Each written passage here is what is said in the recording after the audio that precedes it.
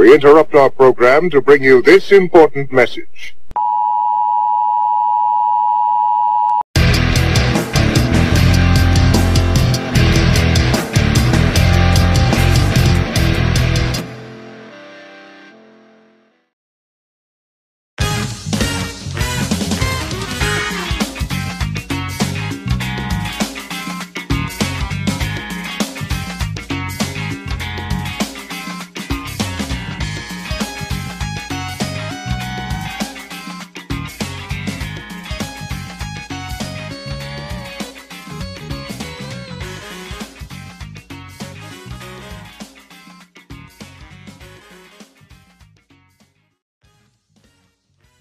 Episode 4 with special guest Rhys. Oh,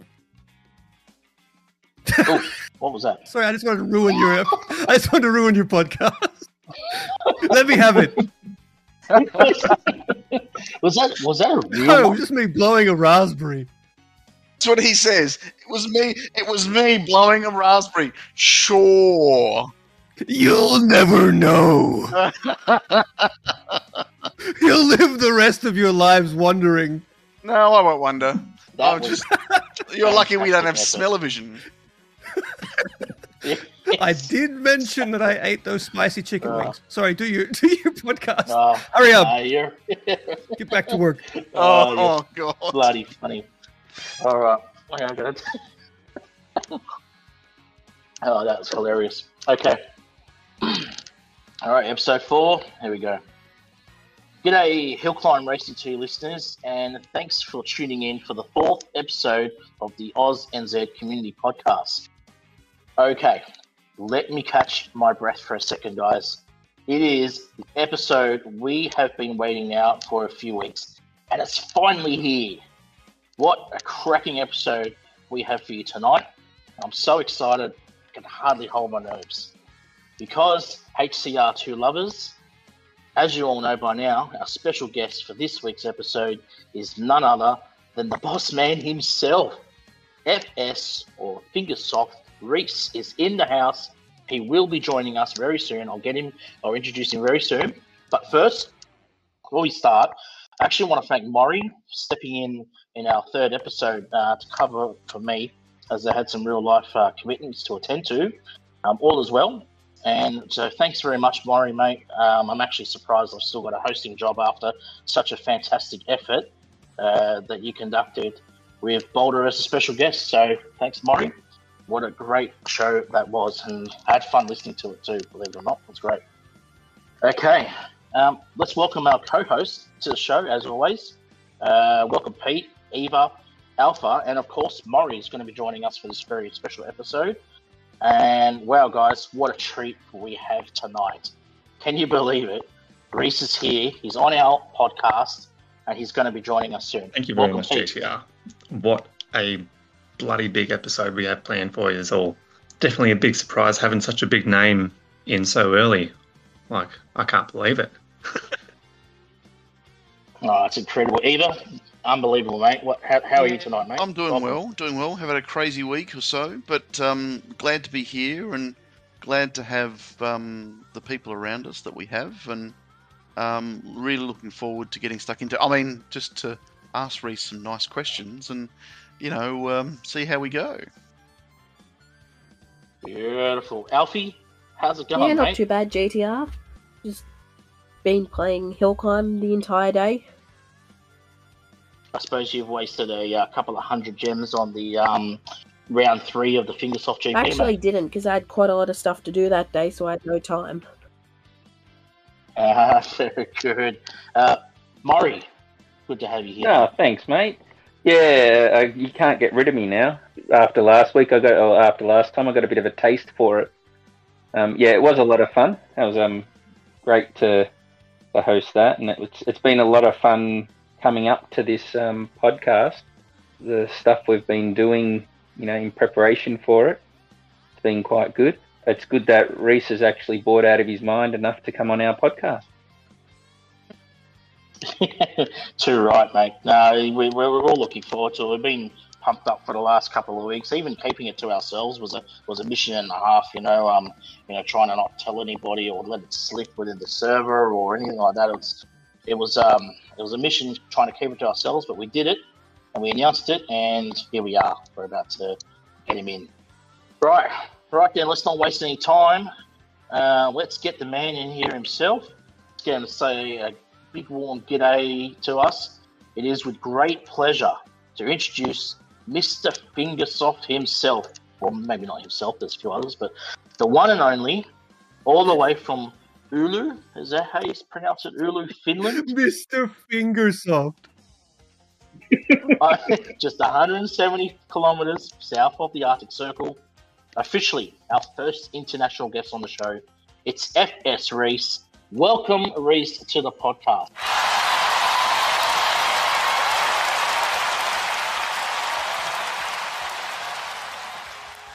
Hi guys. Wow, what an intro. Sorry, I lost it at I was doing my best to sort of keep quiet throughout that. I just lost it at Mr. Fingersoft.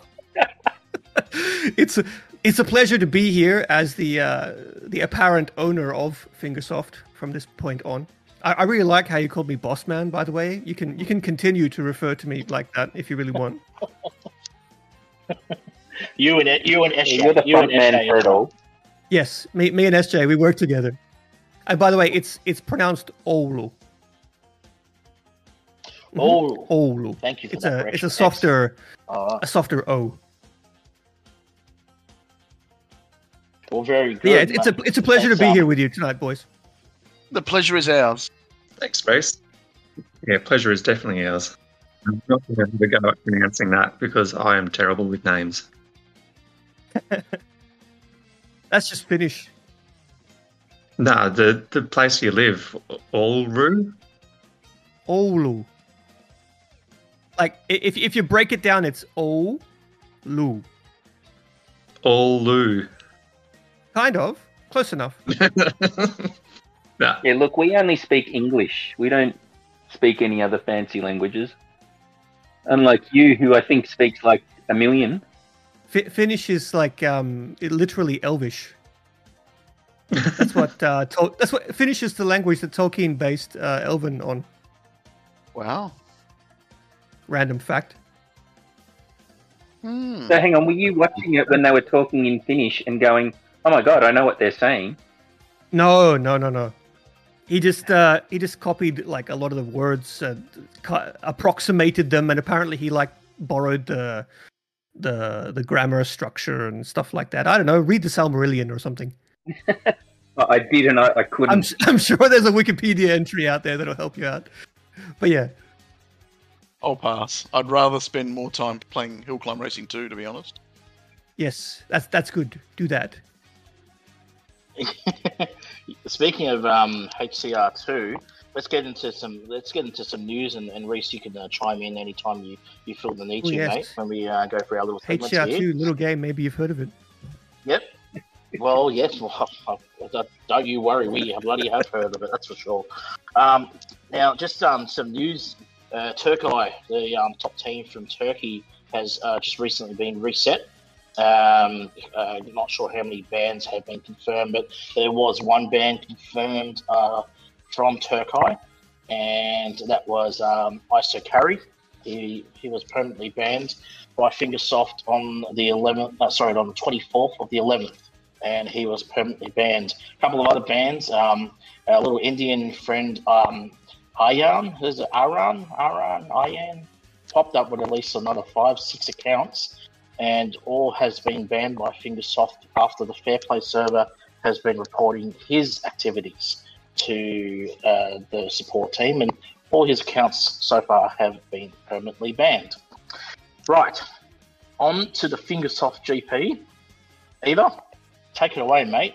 What a great start to the GP. Like the first round was incredibly difficult. Like I quite liked it, but it was not easy, and I don't know how I got through it. But mate, you want to get us started? Yeah. On the GP? What can I say? It was one of those things. It was the first round was extremely terrible, but it was only followed by the second round, which was even more terrible, and the third round was just really hard. But in saying that, Sounds like you need to get good. in saying that, I must say the first round, as terrible as it was, I still strived to do well, and I still did reasonably well. I was pretty happy with my result. The second round is probably going to get stuck in my mind forever because it was Kanga. Yep.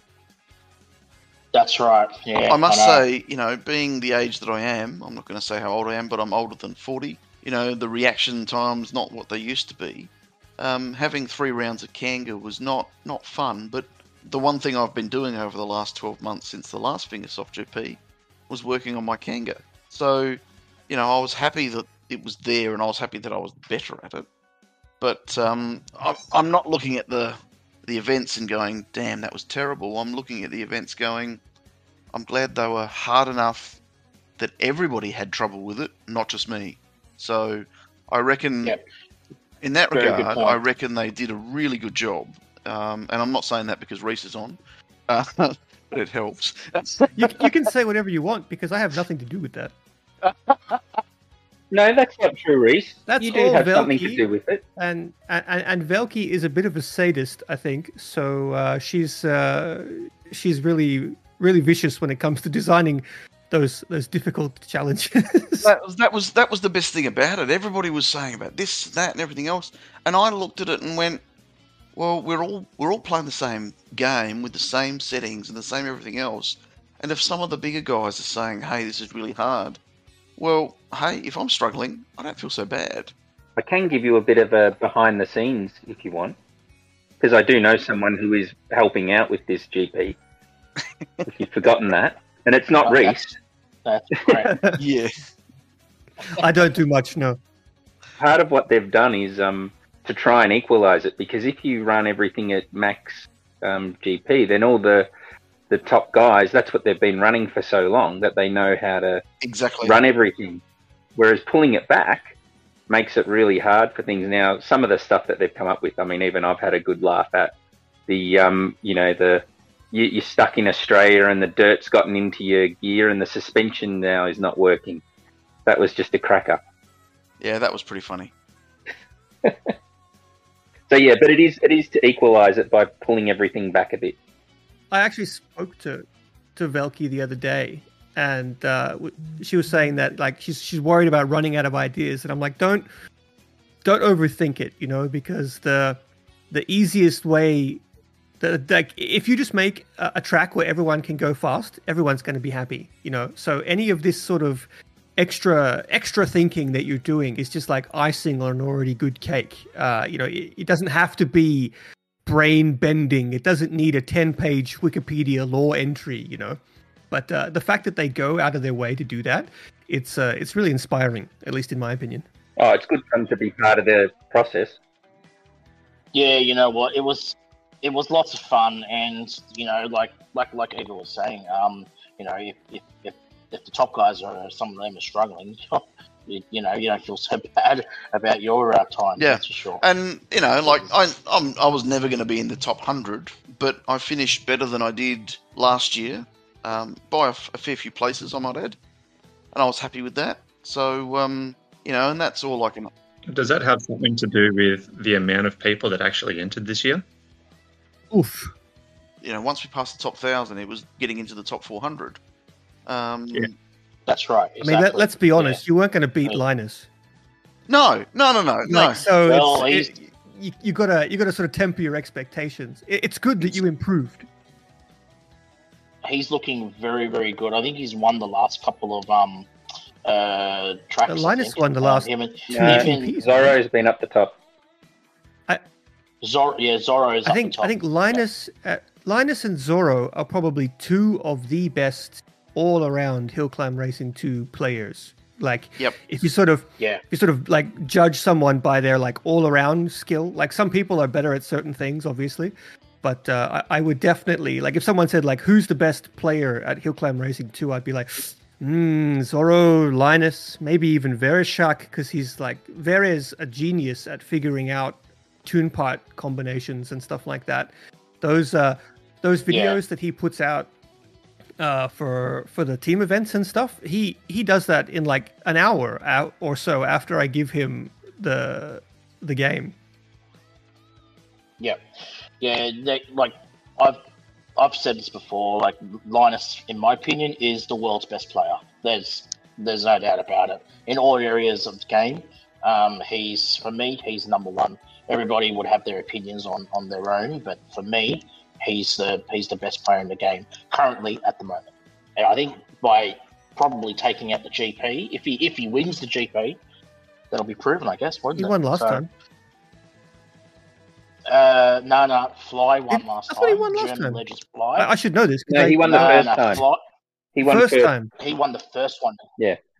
Yeah. Ah, Yeah, and Fly from German Legends won the second GP. I should know this. Yeah. That's all right. Alpha, mate, do you have any stats or anything in regards to the GP or any records that have popped up in the last couple of weeks, Was I mate? supposed to have some? Oh, I don't know. Did you have any stats? Not specifically for the GP, mate, but anything that's popped up in the last 2 weeks and in regards to records? I think Eric got the 100,000 kilometer record on desert, Well, didn't he? Linus beat that. Linus has Yeah. just beaten that, hasn't he? He got 110 Yeah. kilometers, didn't he? Yeah, He's okay. about 11 times. And Eric has just beaten that again and got 113,000.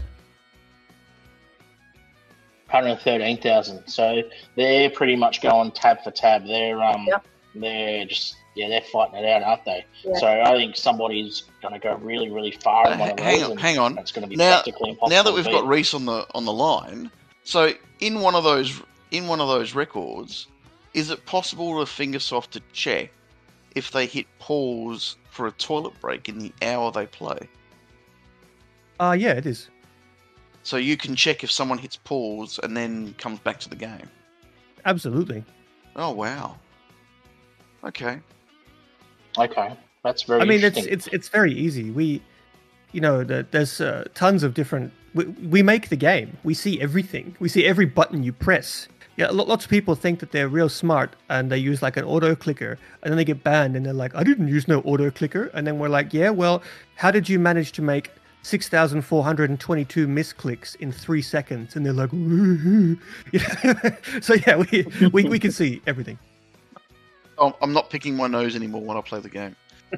It's not like we're going to ban you for hitting pause. I mean, there's a pause function in there. Yeah. We could take that away if we really wanted to. Unless, of course, we pause using SOS to sort of tell you what we really think.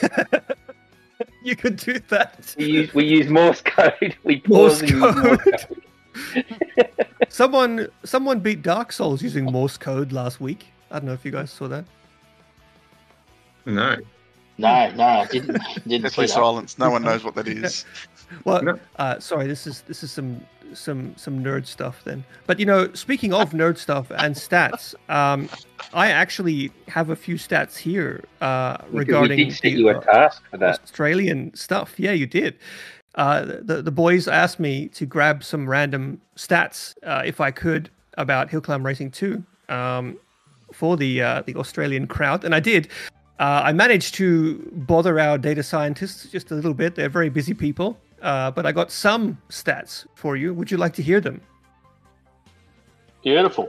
Now, Sounds these great. stats are from the beginning of the year, and they actually don't include. They only go up to October. So November, which just passed, and now December are not included in this. Just for clarification, but. The total number of daily active users for HillClimb Racing 2. I actually have stats for HillClimb Racing 2 and 1, so I can share them because we sort of combine these stats whenever we talk about the HillClimb Racing brand. It's pretty common to do, and most users sort of go between both. But anyway, the daily active user count for HillClimb Racing 2 in Australia is 16,000. And for HillClimb Racing 1, it's 14. So that is a combined total of 30,000. So on any given day, 30,000 people in Australia are playing HillClimb Racing at some point. And the daily new users is about 2,500. These are sort of approximations. And like total active users, like as in people who actually play the game is 1.1 million. Whoa. And that means that about 1 in 25 people that you pass in Australia plays HillClimb Racing. That is absolutely incredible. I'm speechless. That is. I would not have thought that many people would keep. Oh man, HillClimb Racing is the world's most popular racing game. We have more than 50 million monthly active users. So across the world, more than 50 million people play our game at least once a month, and we are creeping up now on 2 billion downloads worldwide. We passed 1.9 a month or two ago, and we'll probably hit 2 billion by around March. Yeah, it's pretty amazing. Looking forward to the gift from Fingersoft at that time. Oh yeah, we have big plans because it happened really coincidentally because next year is our 10-year anniversary. So it's going to be 10 years and 2 billion downloads. That's crazy. That obviously there's people who've downloaded the game multiple times, but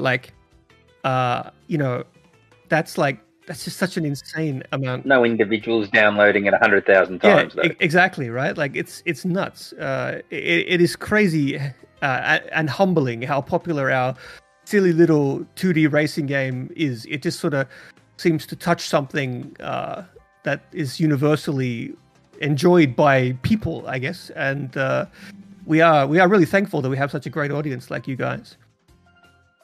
Well, I'll tell you what, it's brought us all together. Exactly, right? So, that's why I'm here. Like, I saw that you guys were having this little podcast that was like this group of Australian and New Zealand players that had come together, and I was like, I got to be a part of this. I want to get involved. It's fun. But I actually have a couple of little random facts that the data scientists pulled out. I didn't ask them to, but they just pulled these weird facts out. So I'm gonna read them out to you. Well, that's what they do. So the dune buggy and the rotator are 10% more popular in Australia than the global average, and the bus is about the same, less popular than the global average, which is very disappointing. The bus is a terrible vehicle. Given it's your favourite one. I'm leaving this podcast right now. I take back anything nice I said about any of you.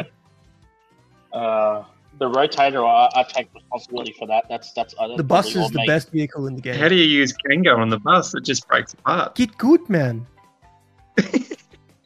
It still breaks apart. That's the point. You got to break the bus tactfully, because breaking the bus changes the speed and aerodynamics of it. Yep. But, that's what's so bad about it. Nah. You're just bad, man. Good. You're just nice bad. And predictable. It takes off quickly. But hold on, I got some more. This is actually a HillClimb Racing 1 fact, but in HillClimb Racing 1, the beach level is more popular outside of Australia, but the Seasons map is more popular there than the global average. Seasons map was really good though. Wow. That was my favourite on the Seasons map was the monster truck. You could go for miles on that thing. It was like the road and the road map with the old diesel. You could get a million coins in one run. Yeah. So Seasons was good, and Beach was I don't know. Didn't like Beach. The most popular map in every region is the Moon, for obvious reasons. In HillClimb Racing 1, that is. Only OGs will understand. Yeah, that's how you made your money. With the motocross. The motocross and doing flips. Yep. Exactly. I restarted HillClimb Racing 1 4 times because I'd swapped bones and I couldn't get the account data across on the early versions. I can't remember whether I didn't have an account set up or something like that. I thought it was my fault, not your fault. I'm not blaming you. It might have been either one. It's hard to say. The game's been around for 10 years, so... Yeah, I rebuilt that account 4 times over 4 different devices over 4.5 years. And then there was this announcement HillClimb Racing 2 is coming out, and I just went, I'm there.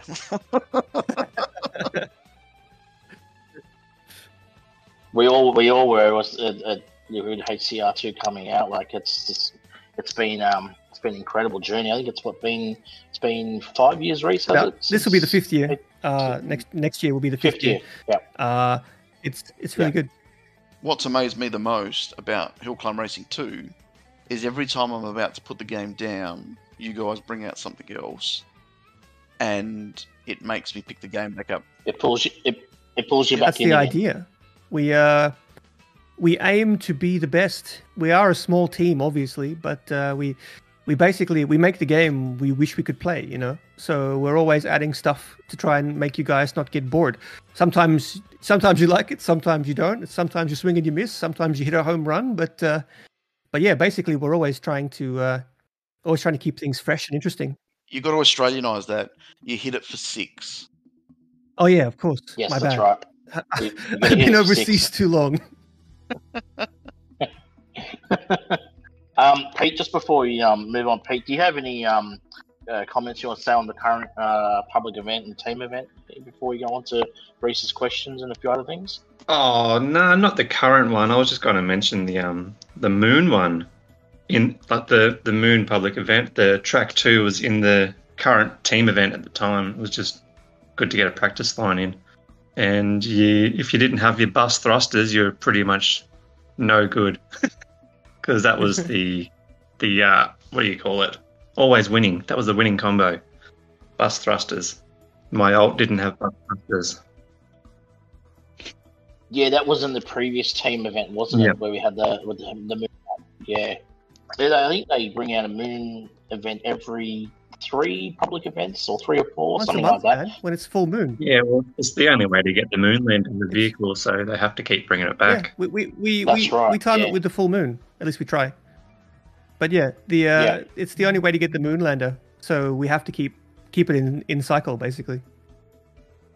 That's right, because you get new players creating new accounts, and they want to get the Moonlander vehicle, and it's the only way to get it. Exactly. Yep. Although we have been thinking a while, like, should we give a better way to get the Moonlander, because it's like only having this one way to do it.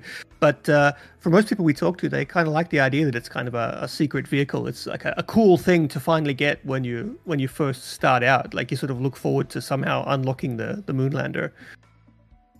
Yeah, it's a great introduction to the public events as well. I know when I was starting, I didn't bother doing the whole lot until I saw the Moonlander, and then I went, oh, there's more at the end. Yeah, exactly. And, it's not really a competitive vehicle, except in some really rare cases. So it's like, it's just a really cool sort of reward, and that sort of gets you involved and lets you... And, the Moonlander's got some funny tricks to it as well, and it's just a fun vehicle to unlock. But, we're always thinking about how we can change the first-time user experience, as they call it in the biz. It's competitive in the hands of me. Yeah, I was going to say Alpha's pretty good with it. It's definitely not bad. Some of the best times in the world come from using it. Like, it's situational, I would say. It's very fun. I run cups with it every now and again just because it's so fun to drive. Speaking of the moon events, just real quickly, is there any works to have a new public event on the moon, or are they just going to keep recycling? Well, there's always works for new things all the time. They're just the moon events. They haven't had a new moon public event for a while. What do you mean by new event? You mean like a new... Are you talking about the Pete? Yeah, you're talking about the type of yeah, like in regards to what they... Like, it's always just a long jump or spin tricks one, or it's just the same sort of deal. Is there any sort of works going into a new one? Something different? I'll tell you what. I was actually disappointed that the recent public event in regards to the 2K time trial didn't have a moon event on it. Didn't have a moon map on it. Sorry, because that was lots of fun having a moon map on the 2km, so the 2 kilometer time trial. That was because you just launch whatever vehicle you're in, and it just flies, and it glides and glides and glides. Well, I mean, yeah, we're always thinking of new kinds of events and new types, but how can I say this? It's difficult to sort of balance the expectations of people who've been playing the game every day for years versus the expectations of the vast majority of people who are fairly new. And so what is irritating and repetitious to you might actually just be because you've played the game for 6 months, whereas most people who are fairly new to the game or fairly casual will only see those certain things maybe once a year, and they'll be like, "Ooh, this is interesting." So, yes, we are working on new stuff all the time, but also, yes, we will continue to recycle things because they're actually pretty new to most people. But we have a lot of ideas about the moon. The problem is the moon very easily breaks the game. Motocross flips, infinite money. That's why when we finally brought the moon event, the moon adventure map, it was with special tickets because it would just obliterate the game's economy. It's just unsustainable, and you get this horrifying sort of power creep. I mean, if you're a new player to HillClimb Racing 1, it's actually really daunting because everything costs millions and millions and millions of coins because everything's hyperinflated because of the moon. We wanted to avoid that in HillClimb Racing 2 very much. Yeah, that's fair enough. I actually never played HillClimb Racing 1, so I don't know what you're talking about. Well, basically, in HillClimb Racing 1, there was an... I don't want to call it an exploit because it wasn't. But basically, you can just run the moon. We have like a moon adventure map. You can run it freely. And if you took the motocross, which is like a really cheap early vehicle that flips really quickly, much like it does in HillClimb Racing 2, I suppose, but even more so, you could just like sit in place and endlessly do flips, and you would just generate tons and tons and tons of money. So that broke the economy. And so and that happened like 8 years ago or so. And so in the preceding years, we've had to add stuff, with the understanding of what people have, like how much money people are spending, like the economy balancing is really complicated in video games, especially online ones that keep getting updated. So like basically everything is getting more and more and more and more expensive. But if you're new to the game and you log in, it's like, oh God, how could I possibly make this much money?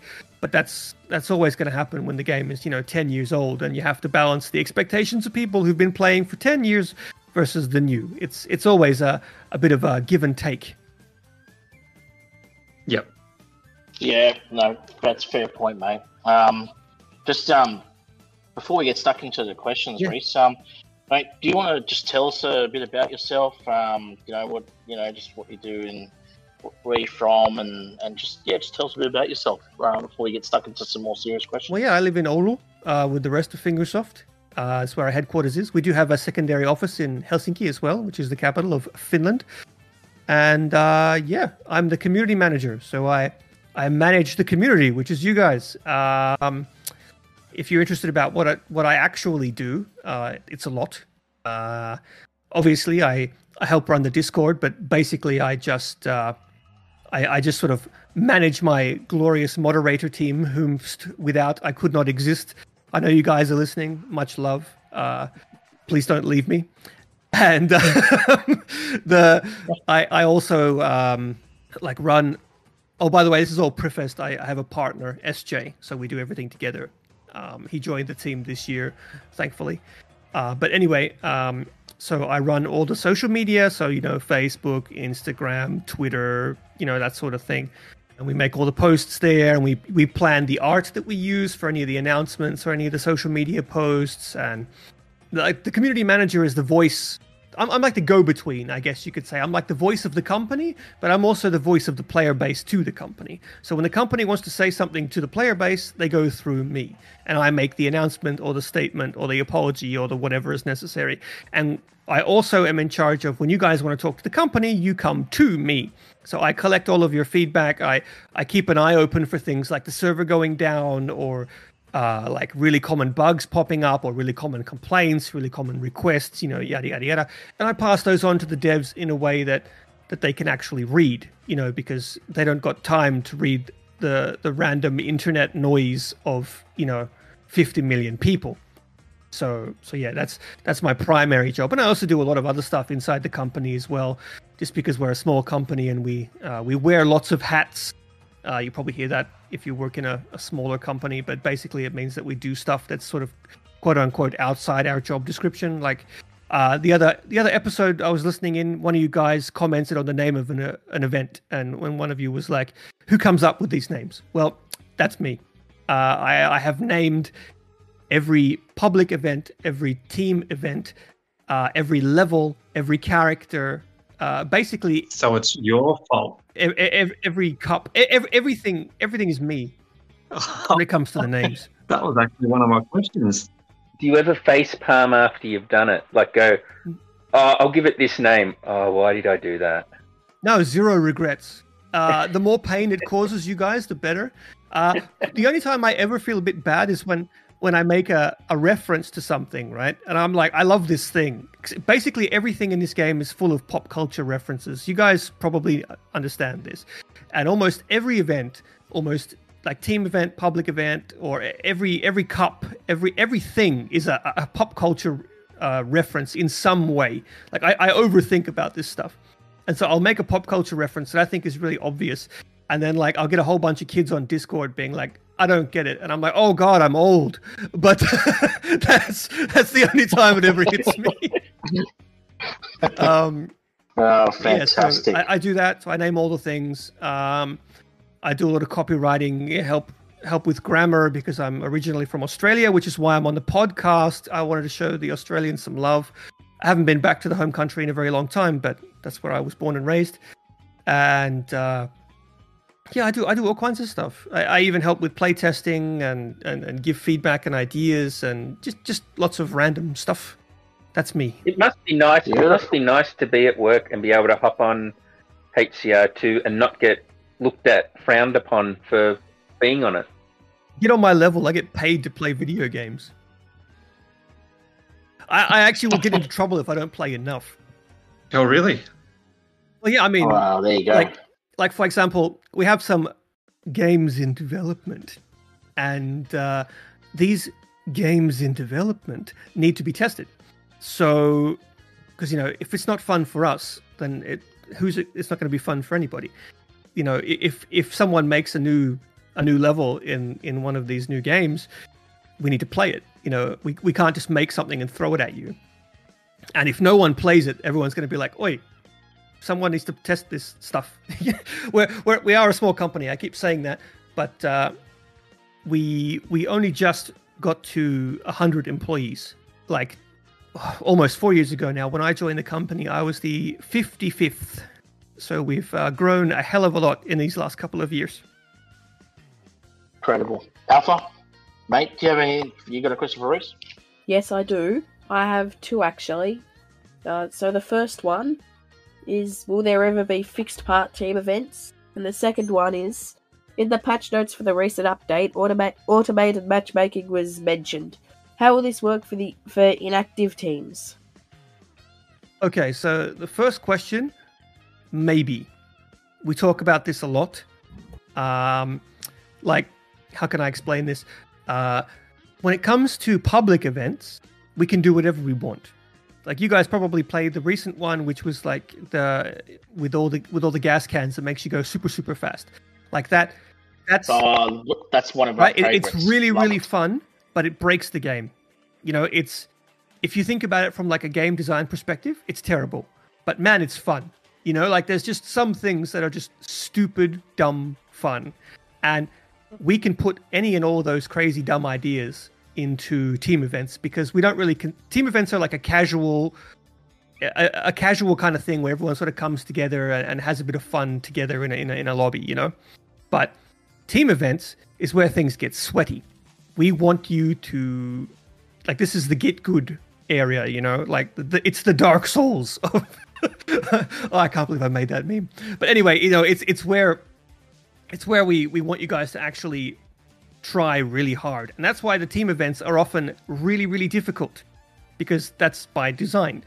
And when it comes to that, we also don't want to restrict you guys too much, because yes, if we made if there was fixed parts and fixed vehicles, it would even the playing field, but it would also restrict your creativity and your sort of ability to sort of for the best, because part of being the best isn't just having the best reflexes. It's being able to actually come up with the best usage of cars, tunes, and parts, and marrying all of those sort of things together. It's not just about being good. You also have to be smart. And if we take away the smart part, are you really the best? And the answer is probably no. So it's one of those things that we're not really sure we want to tinker with too much, because we consider the building meta part of skill. And for your second question, you mentioned team events getting sweaty. That's the thing. Do you actually expect people to get so serious about it? No. No. Yeah. We expected you to get serious because we were serious. When we were playtesting, by the way, I'll come back to your question, Alpha. I haven't forgotten you. But tangent time.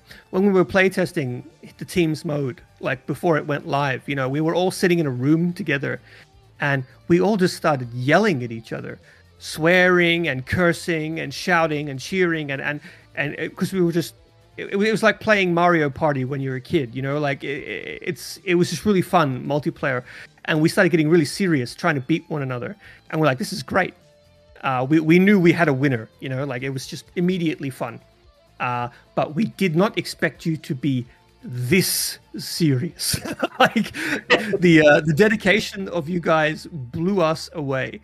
Not only do you guys play so ridiculously well, oh my god, but we did not expect you guys to sort of create this gigantic HillClimb Racing Discord diaspora of people, of small communities that sort of each team has its own server, and they have their own mini community and subculture, and it's been incredible. The reception is far beyond anything we have expected, and we have actually sort of struggled to keep up with you guys because you're so crazy about this game, and it's wow.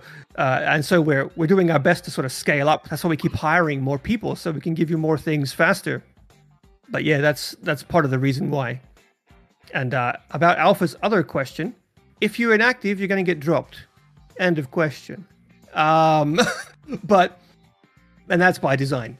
But yeah, automated matchmaking is something we can go into either now, or we can bring it up later. I don't know if you guys have any more questions about that, because it's an upcoming feature. Do you want me to go into it now, or do you want to wait? There was a lot of questions. A lot of them were, how do you fix this debacle? And some of them were a bit more question-like. But yeah, there was a lot of interest in the matchmaking and how it actually all is going to work. Okay. Well, basically, I guess I can just outline it to you now, because no one really knows. This is a scoop for you guys. But basically, we're going to begin by... We understand that there is a huge problem with what you guys call sharking.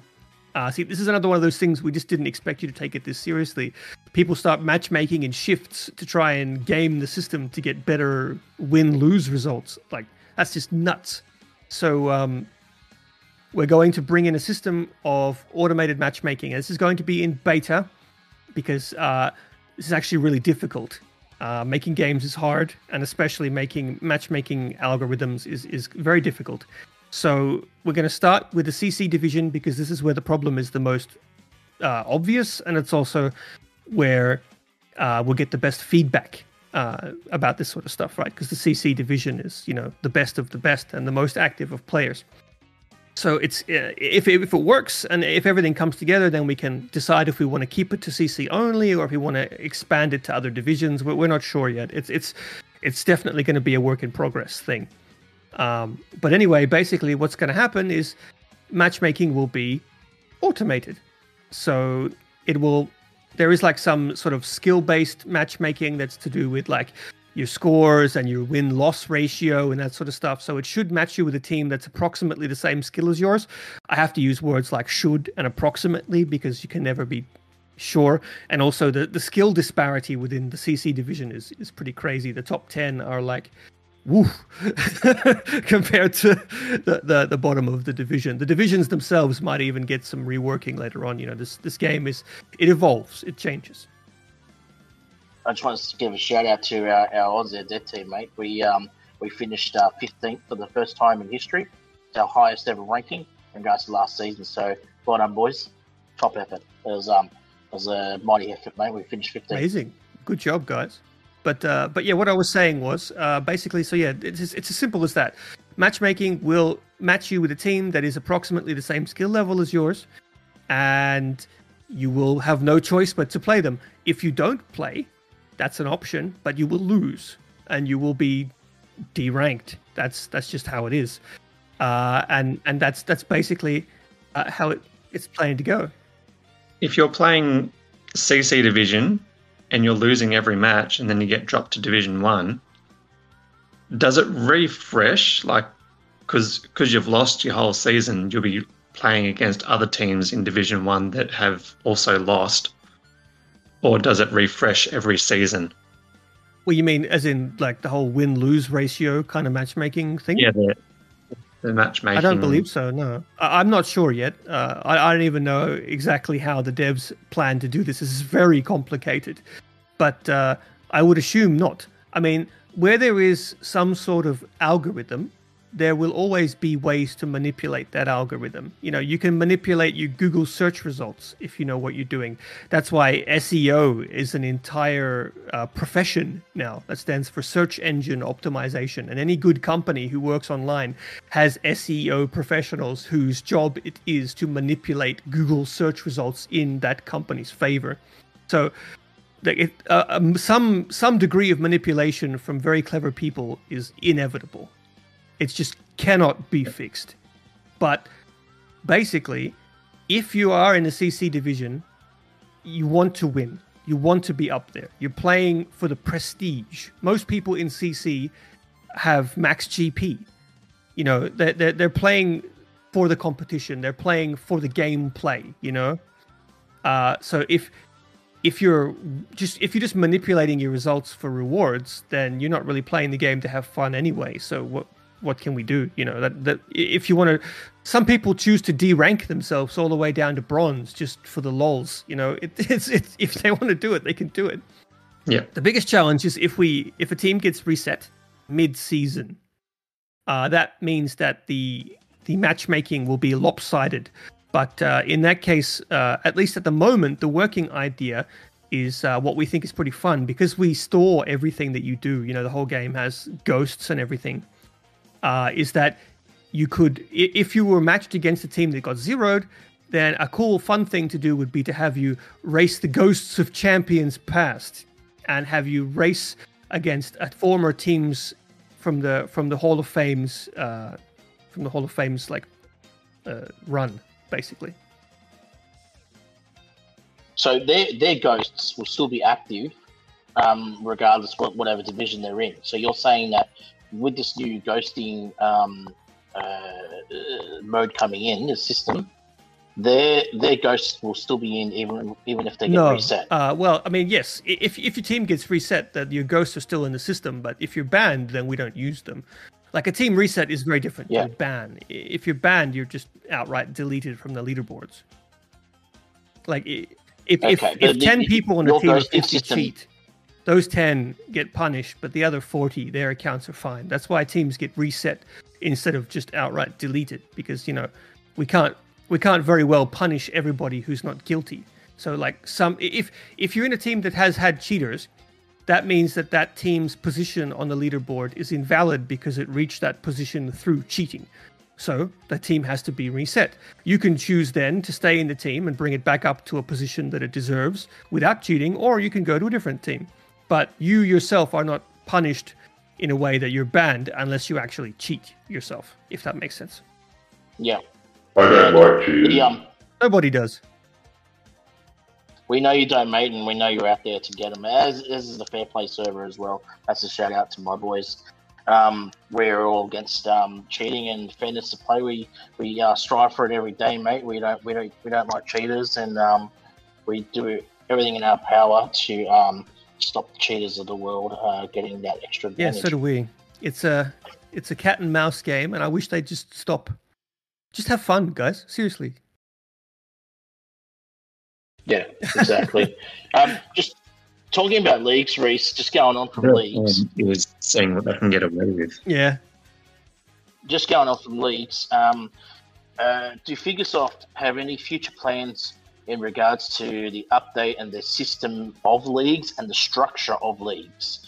We see teams getting promoted, demoted each month like a seesaw, and kind of like a continuous cycle. How will Fingersoft improve the league system? Are there any future plans to do so? As in regards, for example, could we split up the CC division in regards to like Harvard, like have top 50 teams will be the CC division, and the next 50 teams is now going to be Division 1, or the top 32 will be CC, and then the last remaining will be Division 1. Well, yeah, sure. We always have plans to change everything. I mean, you guys said it yourself. You know, the game now is completely different to what it was 5 years ago. It didn't even launch with Adventure. It was only Cups. Like, the game is continuously changing. So we always have plans and ideas of ways that we can improve things. But do we have concrete plans to change anything yet other than what we have set? No. But there are tons of plans that are like work in progress. Do not expect leagues to be the same in the years to come. You know, it will grow, it will change along with the game itself. Yep. Nothing Beautiful. in this game is considered fixed except for Bill. He's not going anywhere. Bill and mate Brotbo, he's not I going want to know anywhere. who is Kerberos and can I be his friend? Well, you'd have to ask Cerberus that yourself, but he's not very talkative right now. He's he's in development. Although, to give you a serious answer, we're having our own bot made for the server. It's being programmed by the very talented Solus, and hopefully it will be our one-stop shop for all of our bot needs in the future. My cousin says he doesn't talk much either. No, he's very quiet. Eva, do you have any questions, mate, to start off? I've got one of my own, actually. Hit me.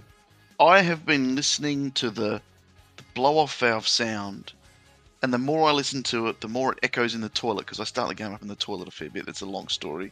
But the more it echoes around the toilet, the more I think I'm hearing the words Fingersoft as it's going...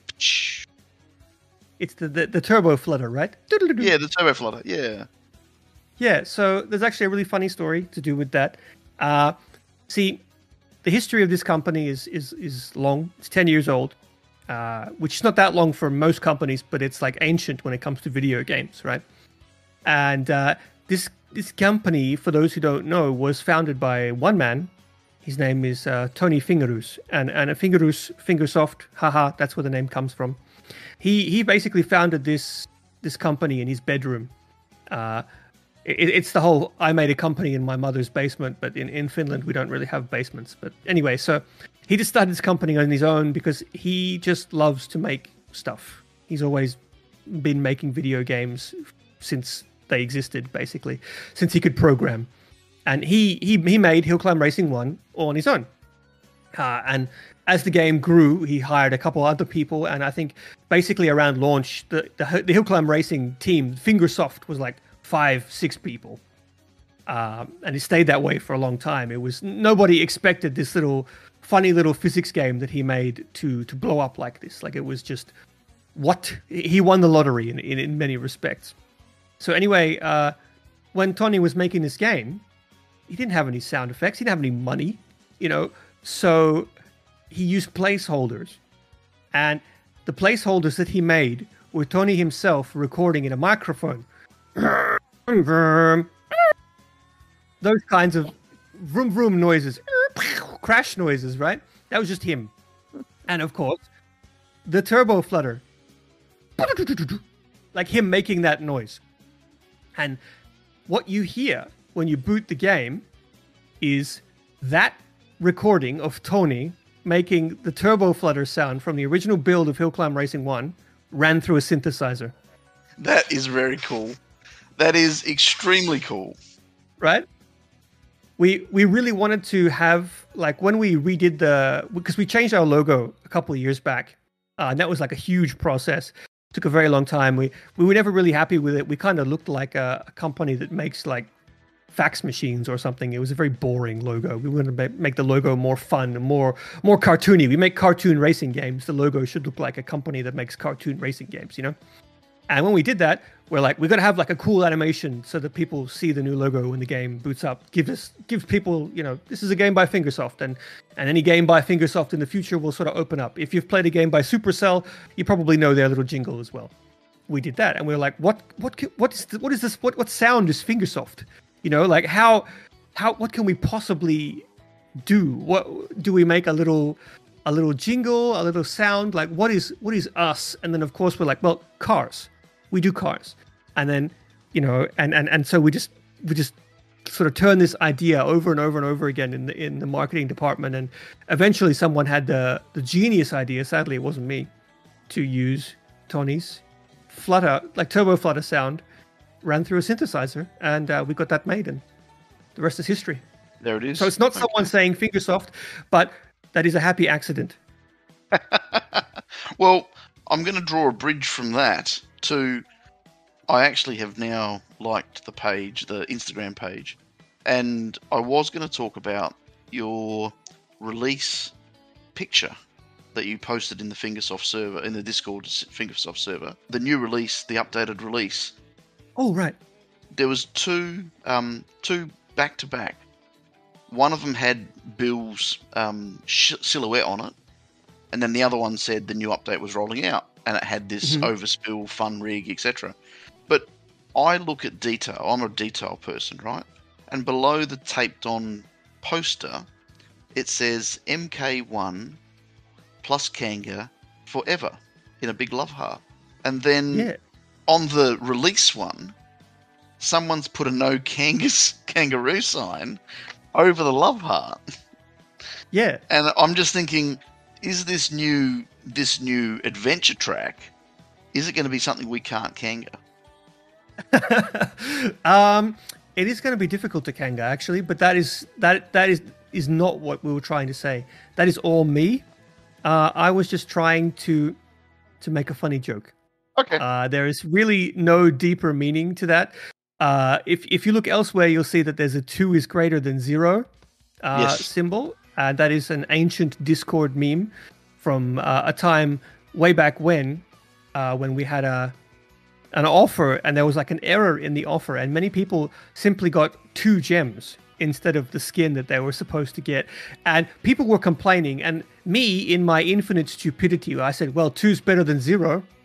And that became an instant meme. so we, I'm never going to let it go. And people keep bringing it up all the time. So I snuck that in there. And if you look at any of the art, I take great pleasure in hiding all kinds of little Easter eggs and in-jokes and stuff in them. I really annoy our marketing artists. They're incredibly talented. But I'm always like, no, I want this here and I want that there. And they're like, what does this mean? I'm like, shh, no questions, just do it. And let's just say that 2 image progression, it's not done yet. Okay. There is a third. There's a third. The update's only rolling out now. Yes. Although, wait, when's this podcast coming out? The podcast is probably going to be edited on Sunday, released either Sunday night or Monday. Okay, so if it comes out on Monday, then you have 1 day to go before global rollout, and then you'll see the last picture there. Yep, perfect. Perfect.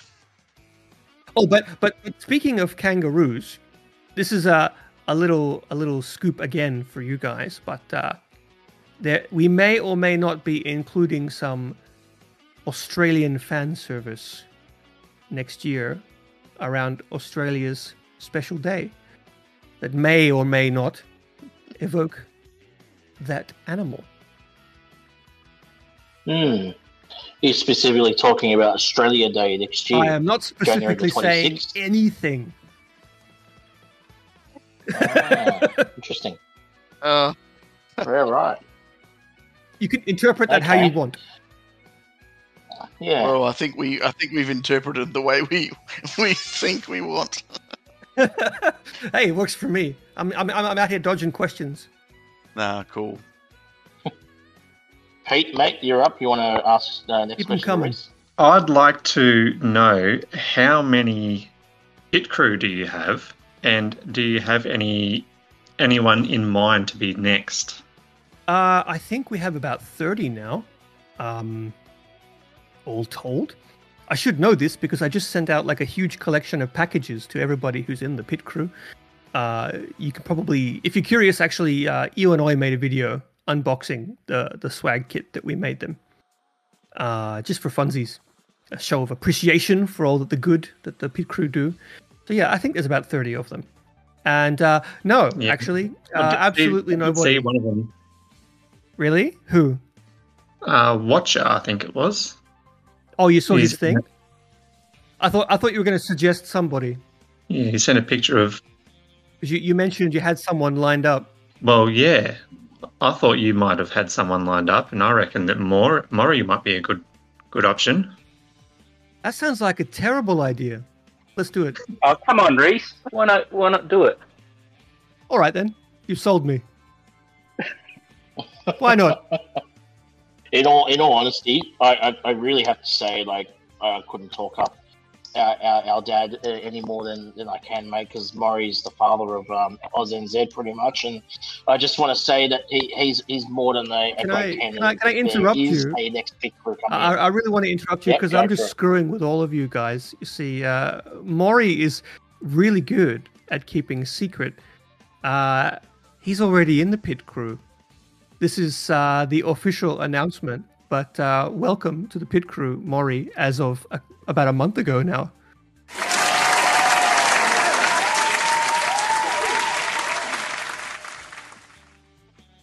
Oh, no way. Yeah, this is the. Congratulations. We wanted to officially announce it here, but yes, Maury is now a member of the pit crew. It's long overdue. Thank you for all that you've done. Welcome aboard. Thank you. Have you got your package yet? No, it actually arrives on Monday. Okay, good. I've been getting the messages to say it arrives, but no, it was quite cool when I got that message for you, and you actually asked me, "Oh, would you like to do this?" or something along those lines, and it's like, yes. I can't just say, "Oi," like sign this NDA and give me all your personal details. That's not how it works. Well, I don't think you get too many people turning down pit crew. No, it's never happened before. But I have to give them the option. But yes, welcome aboard. It is good to have you. I have big plans for the pit crew. It's been really rough with COVID and everything, not just for me, but for everyone all over the world. But it really sort of put the brakes on a lot of plans that I had for the pit crew and for events and whatnot. But now that things are sort of getting back to normal in Finland, I've sort of applied the accelerator again, and you are the first of hopefully many more, and hopefully we can do a bit more than just a bit more cool stuff along the lines of the swag bag that SJ and I made. We worked really hard on those. I hope you enjoy it. We're really proud of what we made there. It took a long time. The very talented art team here helped design all the cool pit crew logo and stuff like that, and yeah, more to come. Just on that, Rhys, if you want to give any shout outs to your team or any Fingersoft staff. Oh, they're not in listening. particular, mate, by all means, go for it. Actually, that's not true. I quite often share these kinds of things, and a few of them do listen in. I know SJ is listening. What's up, dude? SJ sits across from me, so this is going to be really awkward. Massive shout When you out to hear this, SJ. SJ, just flip me the bird for no reason. I'll understand. Everybody at Fingersoft is amazing. It is the coolest collection of people I know. Everyone is... We're all very much alike, but we're all very different. Everyone is super talented, super creative, very... Just best in class when it comes to their jobs. Everyone from like the artists who draw the marketing art the stupid memes that I asked them to the guys who actually make the skins and the guys who design the levels, and like there's one team member who you guys should know and probably hate.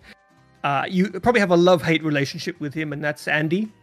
And Andy he designs all of the team and public events himself. So they're all his babies. And yeah, just everybody. Even the people who work in finance and the people who clean the building and keep all the lights on and stuff, like, they're all very important. Yep, well said, mate. Maury, mate, do you have any questions? Now you're up next. No, well, I mean, I'm pit crew now. I can ask him off. Yeah, you're better than these lesser people we're surrounded by. You don't have to speak with the peasantry. That has been one, like, because since the last GP, when I brought in the bot to help out with it, I got so many pings of like, oh, you should be this, when is it going to happen? And I'm like, it's not something you ask for. You don't ask for it and it doesn't happen. And so then, it came up, and then even at the start, before we started this, I was trying to, we were trying to get GTR to even talk about pit crew. And he was like, oh no, I won't talk about it because here's what I think, but I won't bring it up. And so I had to message Pete just to ask a question about the bloody thing. You cheeky little bugger. I would have just announced it out of nowhere if it had somehow gotten all the way through. Funny. I guess I'm up, mate. Before we'll go for maybe one or two more rounds of questions from us, and then we'll get stuck into some viewer questions, sounds mate. Good. But this will be my last question. Mine's a two-parter. All right. After the success of HCR1 and of course HCR2, are there any plans to release and develop a new HCR3 game? And if so, are you able to give a rough estimate on that release date? Second part, if a new HCR3 game was developed, would Fingersoft look to expand into the console market, such as PS5 or Xbox, or any various gaming computer apps and stores on the computer? So the answer to the first question is yes. Beautiful. I can wait. That is music. That is music to my bloody ears. It's an open secret, but what you guys don't know is that we have more than one game in development. I'm not going to elaborate any further. I'm like that meme. Says something, refuses to elaborate further, leaves. That's me. And do you think any future Fingersoft games will get released onto the console market? So about that, maybe. Again, I can't announce anything that's not been officially announced, but we're all console gamers. We in fact, basically, we play. You can give us a scoop. It's all good. We won't tell anyone. Oh yeah, except my boss when he finds out. And I'll bleep it out. It's okay. I've got the bleep button worked out perfectly. No, see, you're good at bleeping things out, aren't you, mate? We all play video games. Like we all play console games. We all play PC games. We all play mobile games. We play everything. And so yeah, we talk about it all the time. Like for example, I'm always like, HillClimb Racing 2 needs to be on Switch. Why won't anyone listen to me? And the problem is making video games is really hard and also really expensive. And it's not like as easy as going like opening up the code base and going, highlight all, Control-C, Control-V. There's your Switch game. It doesn't work like that. And it requires an allocation of resources. And the biggest resource is people. And we don't have that many people. So it's really difficult and really slow to do that. And every time if we were to make a game for Xbox or PlayStation or Switch, we'd either have to hire new people to do that and train them up, which takes time, or we would need to divert time and resources and people away from other projects. So it's like, it's a real balancing act. And this applies to every aspect of game development. It's not just the same for us, it's the same for anybody. And like console games require a huge development sort of upkeep. People who make Halo, there's I think there's more than 500 people who work at 343. So yeah, it's a matter of scale. But yeah, we do talk about it, and we did have previously HillClimb Racing working on PC, and we have actually made an internal version of HillClimb Racing 2 working on Xbox. We got it running on an Xbox One. You guys won't see that, but we have played it locally on a TV in the office. Wow. And how was that? Was it significantly different to the phone, No. or how was it like? How did took a little feel? while Like, to get did it feel different? the or- controls is the hardest part. Like it took a little while to get used to. Like some of us, it was like, do you push like the B button and left on the D-pad for the Xbox controller, or do you make like the triggers go? And basically the triggers sort of felt like the best comparison to the analoging of the mobile screen. Touch the left side, touch the right side. But yeah, it feels about the same. I mean, have you ever like Chromecasted your phone to the TV just to see what HillClimb Racing 2 looks like on the big screen? Yeah, it annoyed my family no end. We have like a projector. Like we have this auditorium in the office that seats like, I don't know, maybe 60 to 100 people, and it's like got a huge projector. And yeah, we've definitely projected the game up onto there more than once. Gee, that would be fun. I wish I lived around your area. I'd come there for movie nights. Oh yeah, we and have everything. movie nights. We used to have we used to have pre-COVID, and hopefully again soon. But we had like game nights. Like I remember one time we were having like a late night game night, and I was in a different room. I was playing Sea of Thieves with some friends. Really fun game, by the way. Recommended if you've got some friends to play with and want to go role playing as pirates. But yeah, we were playing Sea of Thieves in a different room, and I left the room and I went to go use the bathroom and get a drink. And as I was walking down the hallway past the auditorium, I could hear this like terrible ruckus. Like there was this noise and swearing. It sounded like one hell of an altercation, you might say. And I peeked into the thing, and they had Smash Bros on the projector screen, and everyone was just swearing at each other playing Smash Brothers. So yeah, it's pretty fun. Not gonna lie. So is there a Yeah, popcorn right. machine? No, we don't have a popcorn machine. Actually, we have a lot of toys. Ooh, We have That's like an a idea. racing simulator that you can. sit Can't in. have a movie screen with 60 people and not hot buttered popcorn on demand. You're right. I'm gonna have to I'm gonna bring this up in the next meeting. We are really missing that. But yeah, we have like a racing simulator which you can sit in, and it like moves and stuff when you play. And we have a ping pong table and pool Yep. table Yep. and like Yep. all kinds of fun stuff. I'm But no hearing popcorn. you, but no popcorn. I'm here. Yeah, no popcorn. I'm like, how has this been overlooked? Look, if we have to, we'll make a collection. All right, we'll organise a I collection.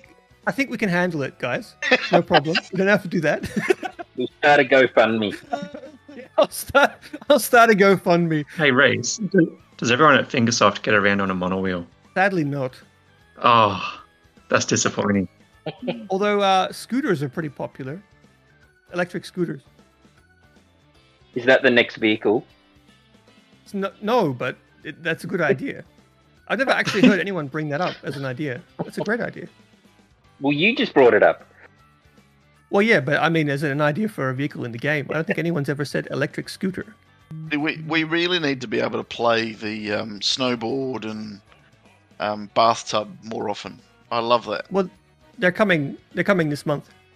Yep, of course they are. Actually, there's a cool new event that hopefully is coming out this month. Actually, I'd like to talk to you guys about. I can't promise it's please. coming out because it's like super experimental tech, and this is going to be down to the No Fun Police, otherwise known as QA or Quality Assurance. The idea is basically that there's presents. It's Christmas themed, and there's presents strewn throughout the map.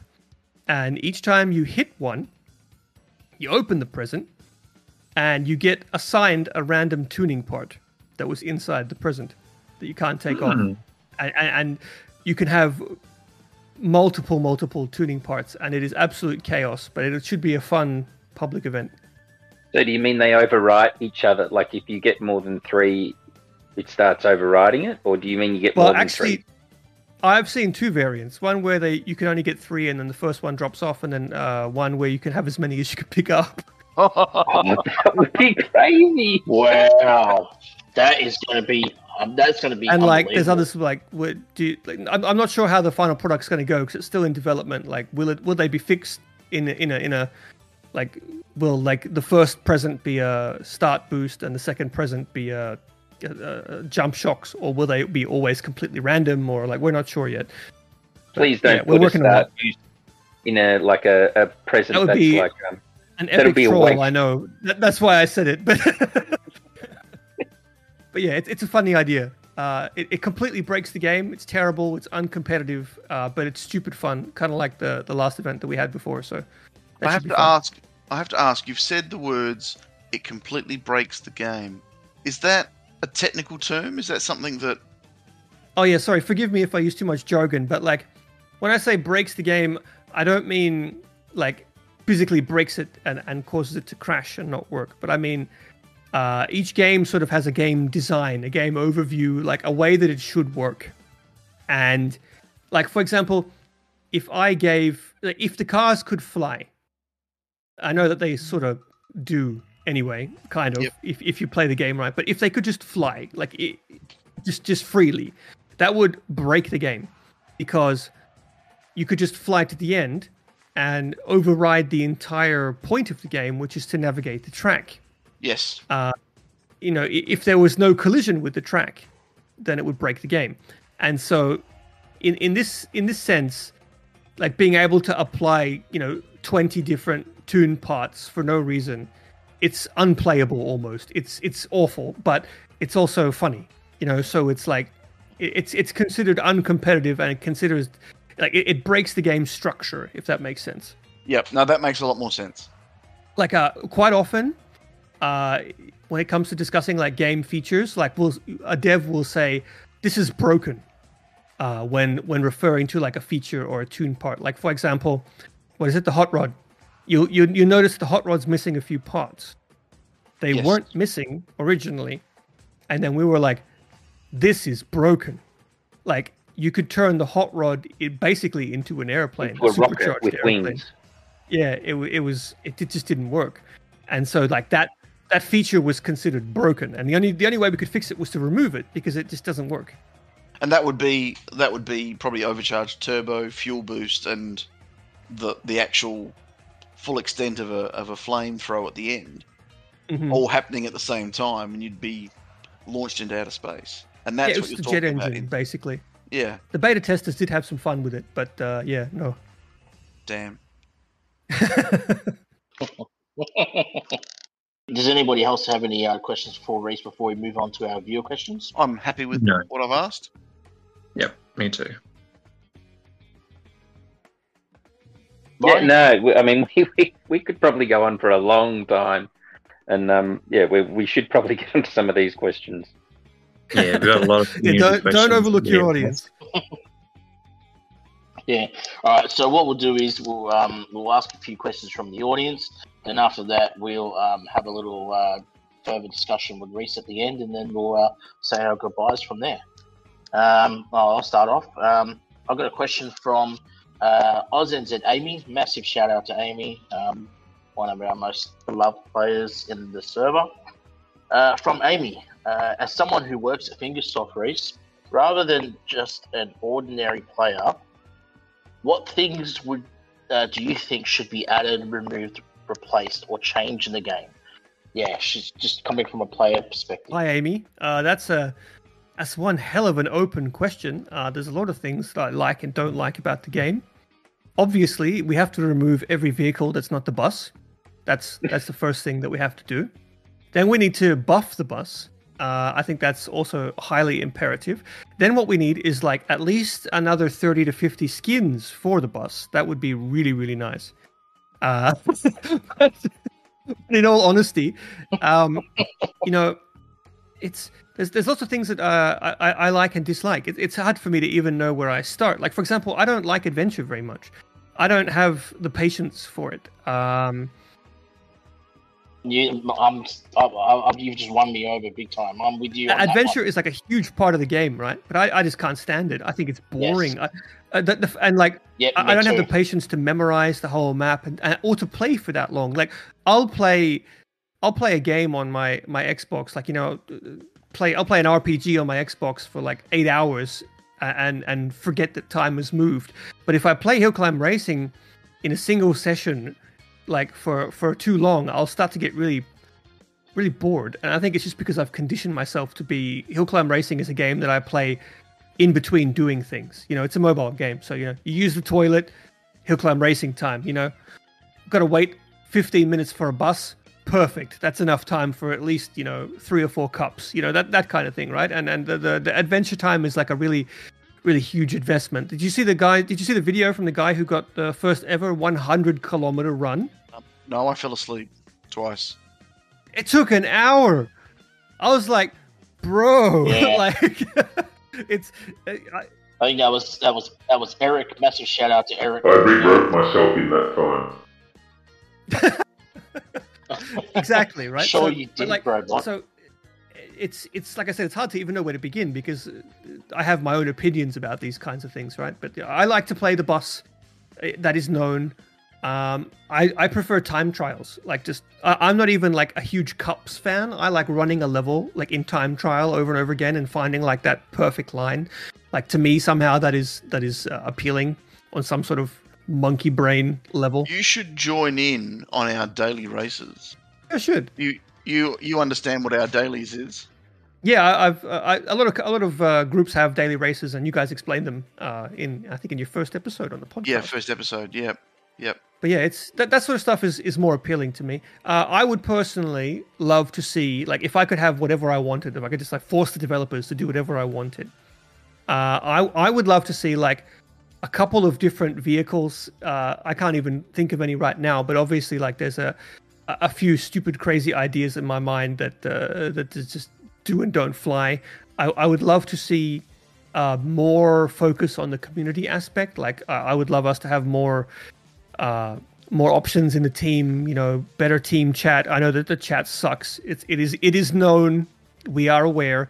That sort of stuff. I want more community features. I'd like more like I'd like to be able to like connect with Discord or Twitter or Facebook or whatever and have more of that sort of stuff. Community manager showing his bias. I know, but I just love the social aspect of video games. Always have, always will. This is kind of a dream job if you didn't know. And yeah, so more of that, and just more. And I mean, we are working on more. There's always more coming, which is the best part of working for a games developer, especially if you're a fan of the games. Like, it would suck to work for a games company and you don't like the games that you make. But I was a HillClimb Racing fan before I joined this company, so I was just like, hell yeah, let's go. So yeah, there is always more coming. If I could do anything, it would just be more of everything all the time. I would hire like 200 more people and just churn out new tracks and new vehicles and new everything like every week. But that's just not humanly or physically possible unless you guys start spending more money. So go buy more things, please. More VIP. We really need to get that GoFundMe going. Popcorn maker, here we come. You've seen through me. All right, who's next? Go for it. Yep, I've got a question from Fishy. I don't know. It's FX-SHY.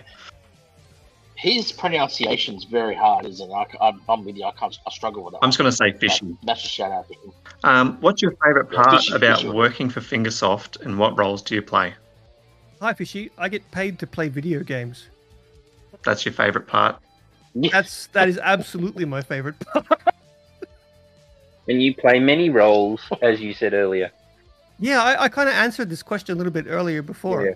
But my favorite part of the game is my favorite thing about working for Fingersoft. Actually, like other than you get paid to play video games if you work for any video game company. But my favorite thing about working for Fingersoft is my co-workers and the way that we actually run the company. The company's organizational structure is very flat. So, like, obviously I have a boss, but like he doesn't tell me what to do. Like, basically each team is sort of trusted to know what their job is and to know they're going to do that job better. So our bosses are more like facilitators. I'm like, hey boss, give me some money. I'm going to do this. And he's like, okay, sometimes. But like, so working for Fingersoft in that way is really freeing. And also, I love you guys, the community. Like this little podcast that you guys made, stuff like this. I can't believe we have this level of community interaction around a mobile game, which is, inherently something that you play while taking a dump. Like 99.99% of mobile games have zero community. They're just sort of thought of as disposable. But for some reason, HillClimb Racing has just brought so many people from all over the world together in so many incredible ways. It's just like hearing your stories. You know why I reckon it has? I reckon it's Teams has brought us all together. Well, absolutely. There was already a community beforehand, but Teams just like amplified that by 100.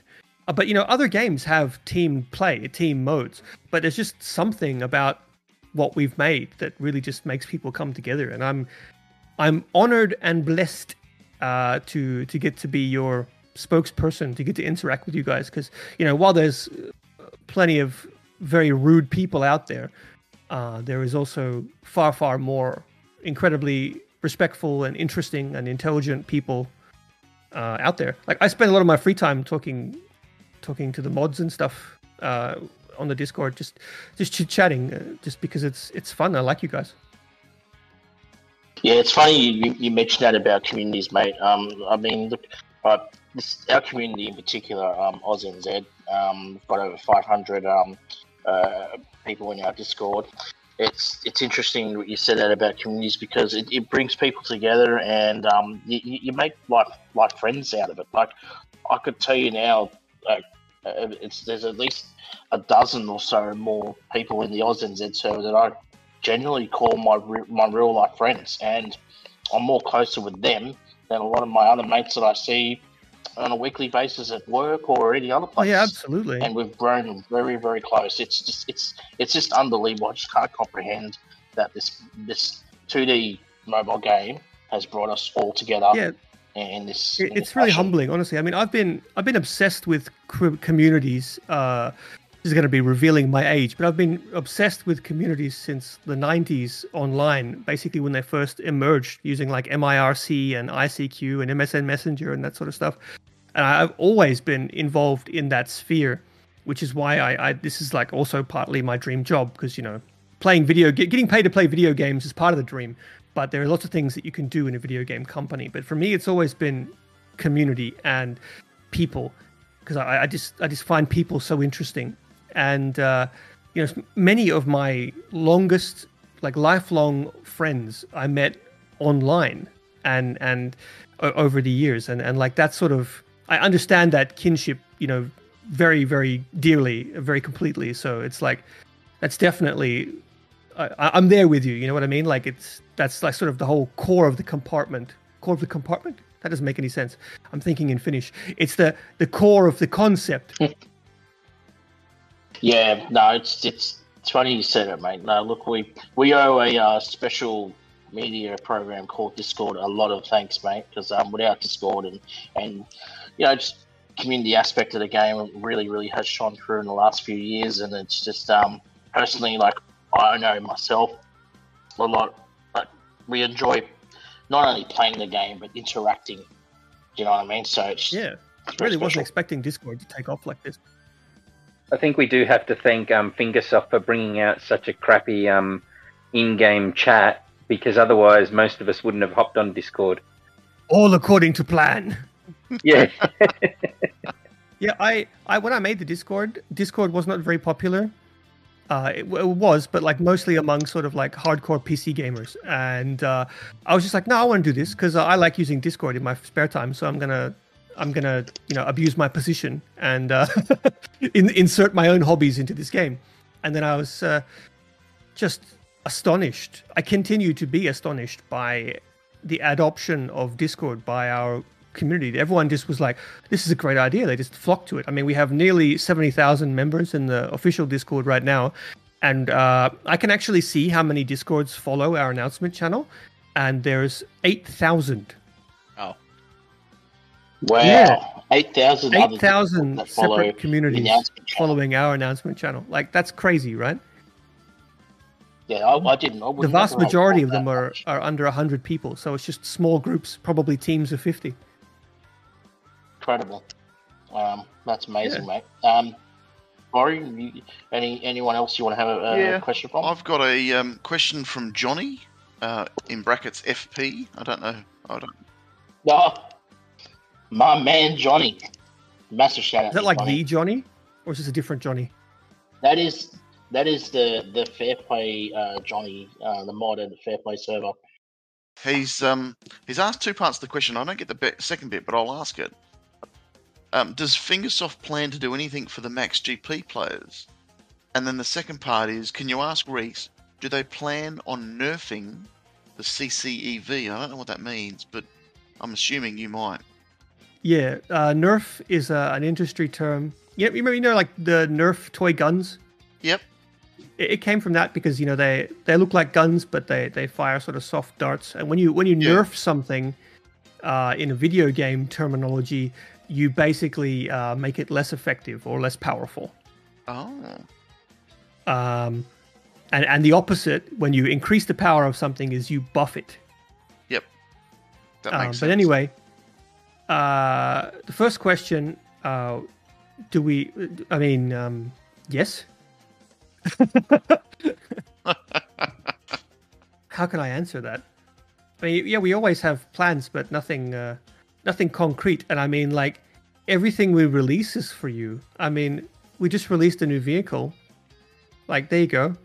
Almost like, Max. What's next? We just released some new cups. There you go. New adventure mode is coming with this new theme. There you go. Like, everything we release is for you guys. I think he was meaning specifically the Max GP players, because there's a few people that I know of that have 80, 90 plus million coins. Yeah, that's rough. I mean, I have the same problem. I've been playing the game for years, and a lot of people who were playing since before Toon Parts have like an incredible glut of coins, but like no scrap. That's how I feel. Yeah. Basically, what he's asking is if we plan to sort of rebalance the economy or give full GP players something else to do. And the answer is yes, but we're not sure yet. We're working on it. It's coming. So you're saying that there might be another tab to slide across? Maybe. But we have tons of ideas. We have so many ideas. If we could implement all the ideas we have, you'd have like 100 updates a week. But the second part is no. I don't think there's anything wrong with the CCEV. No, it's not very fast. It's a good adventure vehicle. It can be fast if you use it right. I think it's very fast, actually. But it's no rally car in terms of speed and utility. But it's good. I've been using it in cups for the last month to get used to it, and it's almost pretty maxed. I think it's as fast as a rally car in certain ways. Yeah, definitely. It's faster even if you use the boost in the right way. Yep.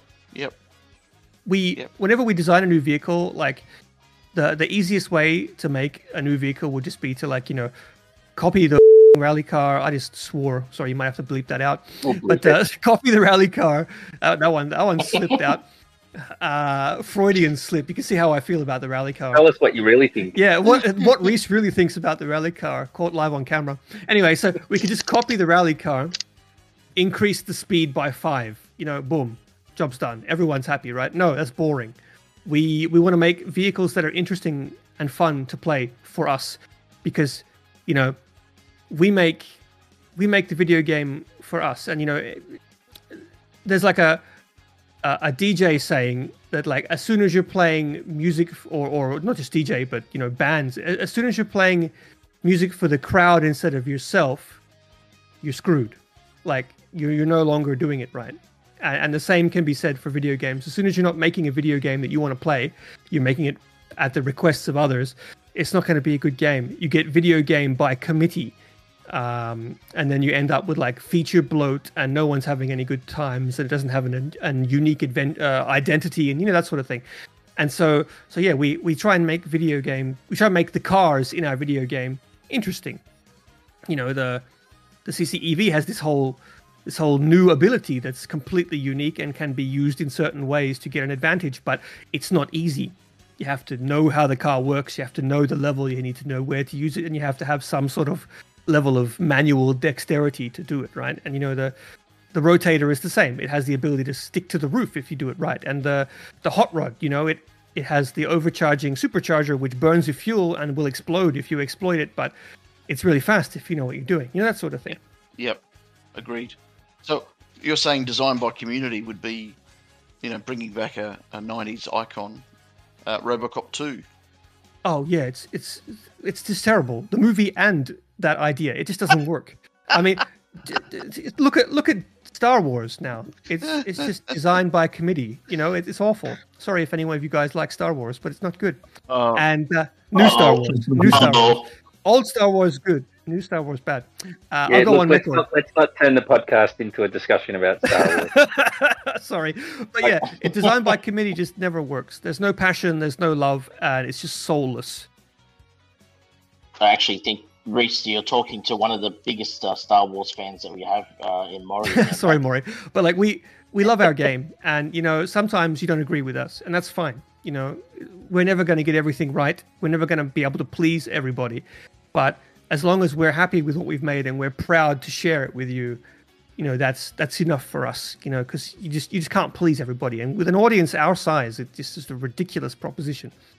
So yeah, we like to think of the cars as tools in your toolbox, and this sort of meta toolbox is how each level is a puzzle, and these tools, these puzzle pieces that are the cars, can be used in certain ways to get through the puzzle better. You know what I mean? Yes, agreed. Yeah, right. I got a question from Alex in our server, AUSNZ Alex. Massive shout out to him. Do you know who Simon Plays is? And if you do, how scared are you of his abilities? Hi, Alex. I do know who Simon Plays is, and not very. Bring it on. Are you saying that you're better at the bus than Simon Plays is, Rhys? Probably not, but I am pretty good. Although I've talked about this before, that like I have to be careful, because if I really apply myself, like if I want to, and this is going to sound like I'm bragging, but it's the truth. If I want to, I can get top 10, top 5 on any bus time within 20 minutes or so. I like the bus. I'm good at it. But the problem is, whenever I make a world record, people pay attention to my gamer tag. They watch what I'm doing. And there's been times when I've made a really nice world record, and like even one of the devs came into the office and was like, wow, man, check out this score. What the hell? You just beat everyone in the rally car. And I'm like, yeah, that's right. And then I refreshed and it's gone, because like people will just be like, they just rush there trying to beat me, like, because it's like the prestige of putting Rhys in his place is too strong. So I'll never hold on to a record for very long. So it's like, yeah, I'm not going to try. That's exactly what happens in our server. Someone gloats about a record, 5 minutes, it's gotten beat. I mean, I played the bus on the new tracks. Just to get the bus on the board, because no one had played the bus yet. And I've got like Fuel Fire in the server. He's really good with the bus as well. And he took notes of my times, and he's like, 22, 33, 35, easy. Like that's the benchmark to beat. And I was like, oh, you can't just start with beating my times. You have to he hasn't even played the level, and he already knows what time he wants to pass. Yeah, he's a great player. Massive shout out to Fuel Fire. He's a very good player. Yeah, he's really good. Like I said, especially with the bus. Just you're talking about the new maps there for a sec. Do you want to just run through the maps that are coming out in the next few days? So is there any specialty with the maps in regards to, because we saw in the Vershak video, something flings you into the air. It's like a cannon or something. It's a confetti cannon. Yeah, right. The new theme, it's the Overspill Fun Rig.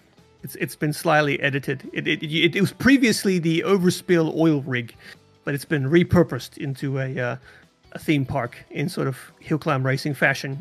And yeah, it's got like all these sort of busted and defunct and run down sort of theme park adaptations, I guess, into a racetrack. I really like it. I think it's one of our coolest and most creative themes yet.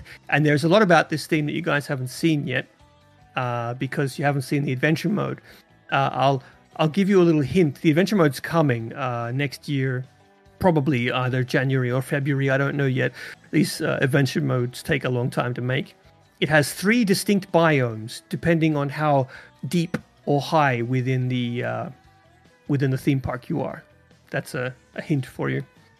But yeah, Wow.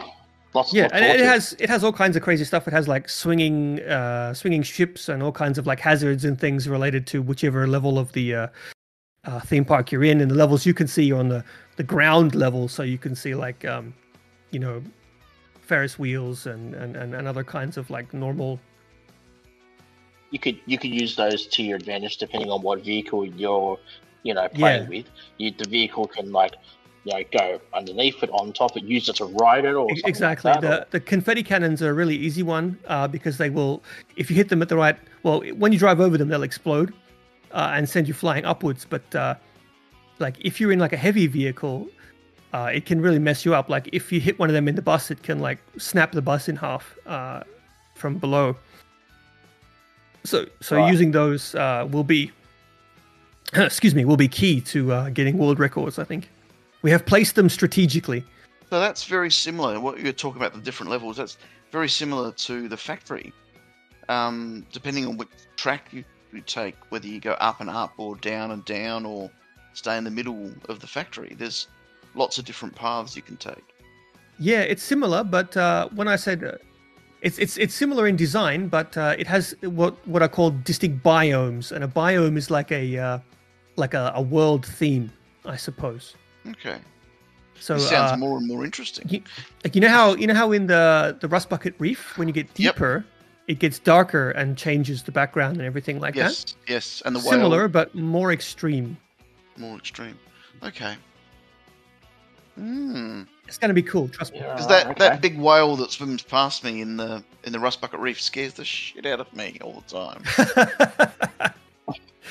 You don't like the giant eldritch It's monstrosity in the background? The eye. I always follow the eye, and then I crash because I'm looking at the eye and not where the car's going. I've got a question here from Daspo. Hi, Daspo. It's a 2-part question. He says, "Hello, Rhys. 2-part question. Part 1, what is it like to work with community servers such as Tractor Wars or the Hill Climber Squad to create public events based off the community suggestions? And 2, how do they compare to other public events that are not community built? And can you shed any light on what the data says about these types of public events?" Rhys, before you answer that one, I actually think what he's asking is, what was it like to work with me, Daspo? Yeah, that's what I was actually Yeah. going to come in and say. Yeah. Like, it's always a pleasure to work with you, Maury. Maury? I mean, I'm just screwing with you, Daspo. Daspo's great. He's a good lad. But yeah, so the first part, it's fantastic, obviously. It's really fun. I love getting the community involved in this kind of stuff. I wish I could do it more often, but it's just not possible. But these guys who run these sort of dedicated events, they know these vehicles better than anyone, even better than us, I would say. So what I do basically is I have gone to these servers and I'm like, design your ideal event. Like, tell me what you want. Which tracks are amazing? What fixed tune levels should they have? What tuning part options should they have? Stuff like that.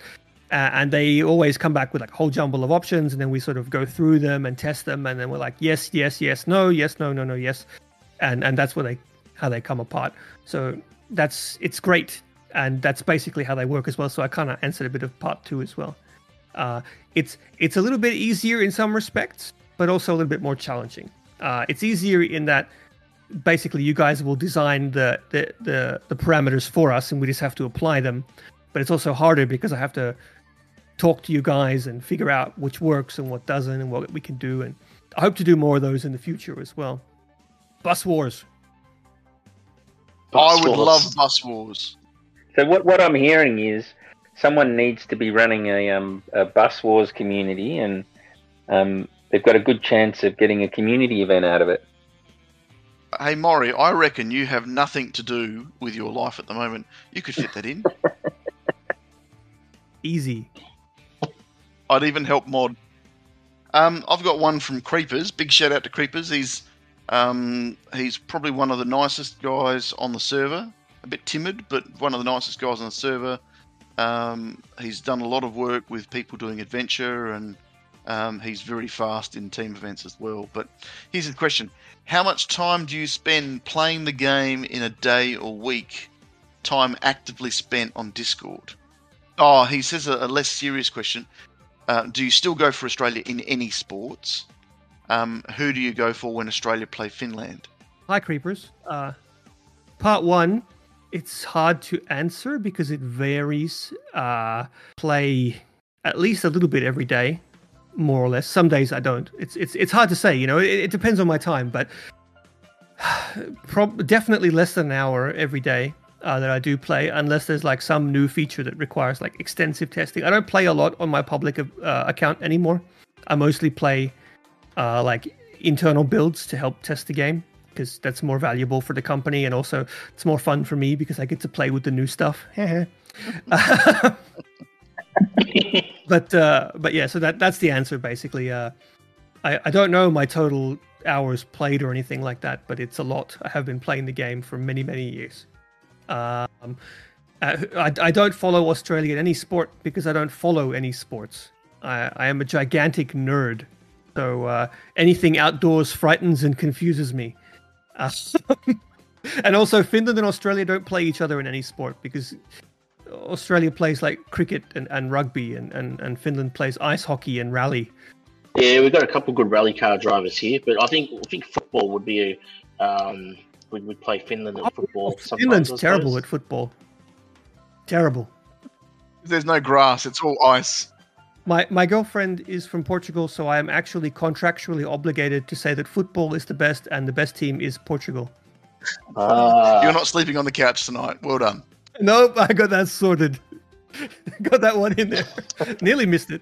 But yeah, no, I'm not a big sports guy, unfortunately, which is weird for someone who really loves racing games and always has. But yeah, this is one from the Bell, so he's a good young player in our server. Will you come back to Australia for a holiday or something? Well, hi, Debal. He came first in one of the FSGPs. Oh yes, very nice. Well done.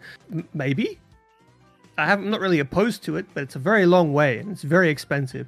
And I fly a lot for this job, and I hate flying. I really do. So it's like, I mean, Europe is so close. But well, I don't think I'm never going to set foot in the motherland ever again, if that's what you're asking. I'm sure I'll come back one day. Maybe we can have a HillClimb Racing Australia meetup one day. Oh, definitely. We actually have a Victorian meetup for the HillClimb Racing players. Yeah, our little upstates get together, Rhys, every now and then. I think New South Wales have had one, Sydney and specifically have had one greet and meet. I think Victoria have had we've one. Had 3. I'm not sure about the other states. Well, you've had 3. I love hearing about these. Make sure you guys send me the pictures whenever you take them, when you have these. I love that sort of stuff. Tag us on Twitter or something if you have some sort of meetup. We will. It's always good to see. I remember, I think they were from Bulgaria. I hope they're from Bulgaria, otherwise they're going to be really mad at me. But they had a meetup and they shared a bunch of pictures, and they all had like custom shirts made for their team, and I was just like, that's epic. That's the awesome. problem with Australia is it's huge. A lot of people don't really understand just how huge it is. But biggest island in the world. If the people from Perth want to come to a meetup in Sydney, it's a bit of an ask. Well, yeah. Well, it's funny you say that. There is talks a few months ago. There is talks that we will have a huge big AUSNZ meetup one day in a selected city, and I hope that turnout gets a great turnout. But that's in the works. That'll probably be next year or the year after, I'd say. Make sure you guys let me know when you do. We'll invite you. Absolutely. We'll. That's what I was implying. Yes. A company trip. Exactly. Yes. Yeah, first class all the way. I feel seen. We need to start a second GoFundMe page now. Yeah, I'm gonna need multiple. I've got a question from RF. RF in our server. He's a Kiwi, one of our many great New Zealand racers. Do Fingersoft employees have the opportunity to work from home, like many others in Finland do? Who decides the tracks, modes, vehicles used in team events, and how? And are they decided by drawing out of a hat or some other particular formula? Hi, RF. Yes, I'm actually currently at home right now while we record this. Basically, it's like, obviously, during the whole COVID lockdowns and everything, when that was happening, everybody was working at home. But because we all work with technology, it's relatively simple for us to either work at the office or at home, where we're all flexible. And it's like, because I mentioned that there's like a huge amount of trust and also responsibility within the company, it's up to us to decide whether we're needed at the office or not.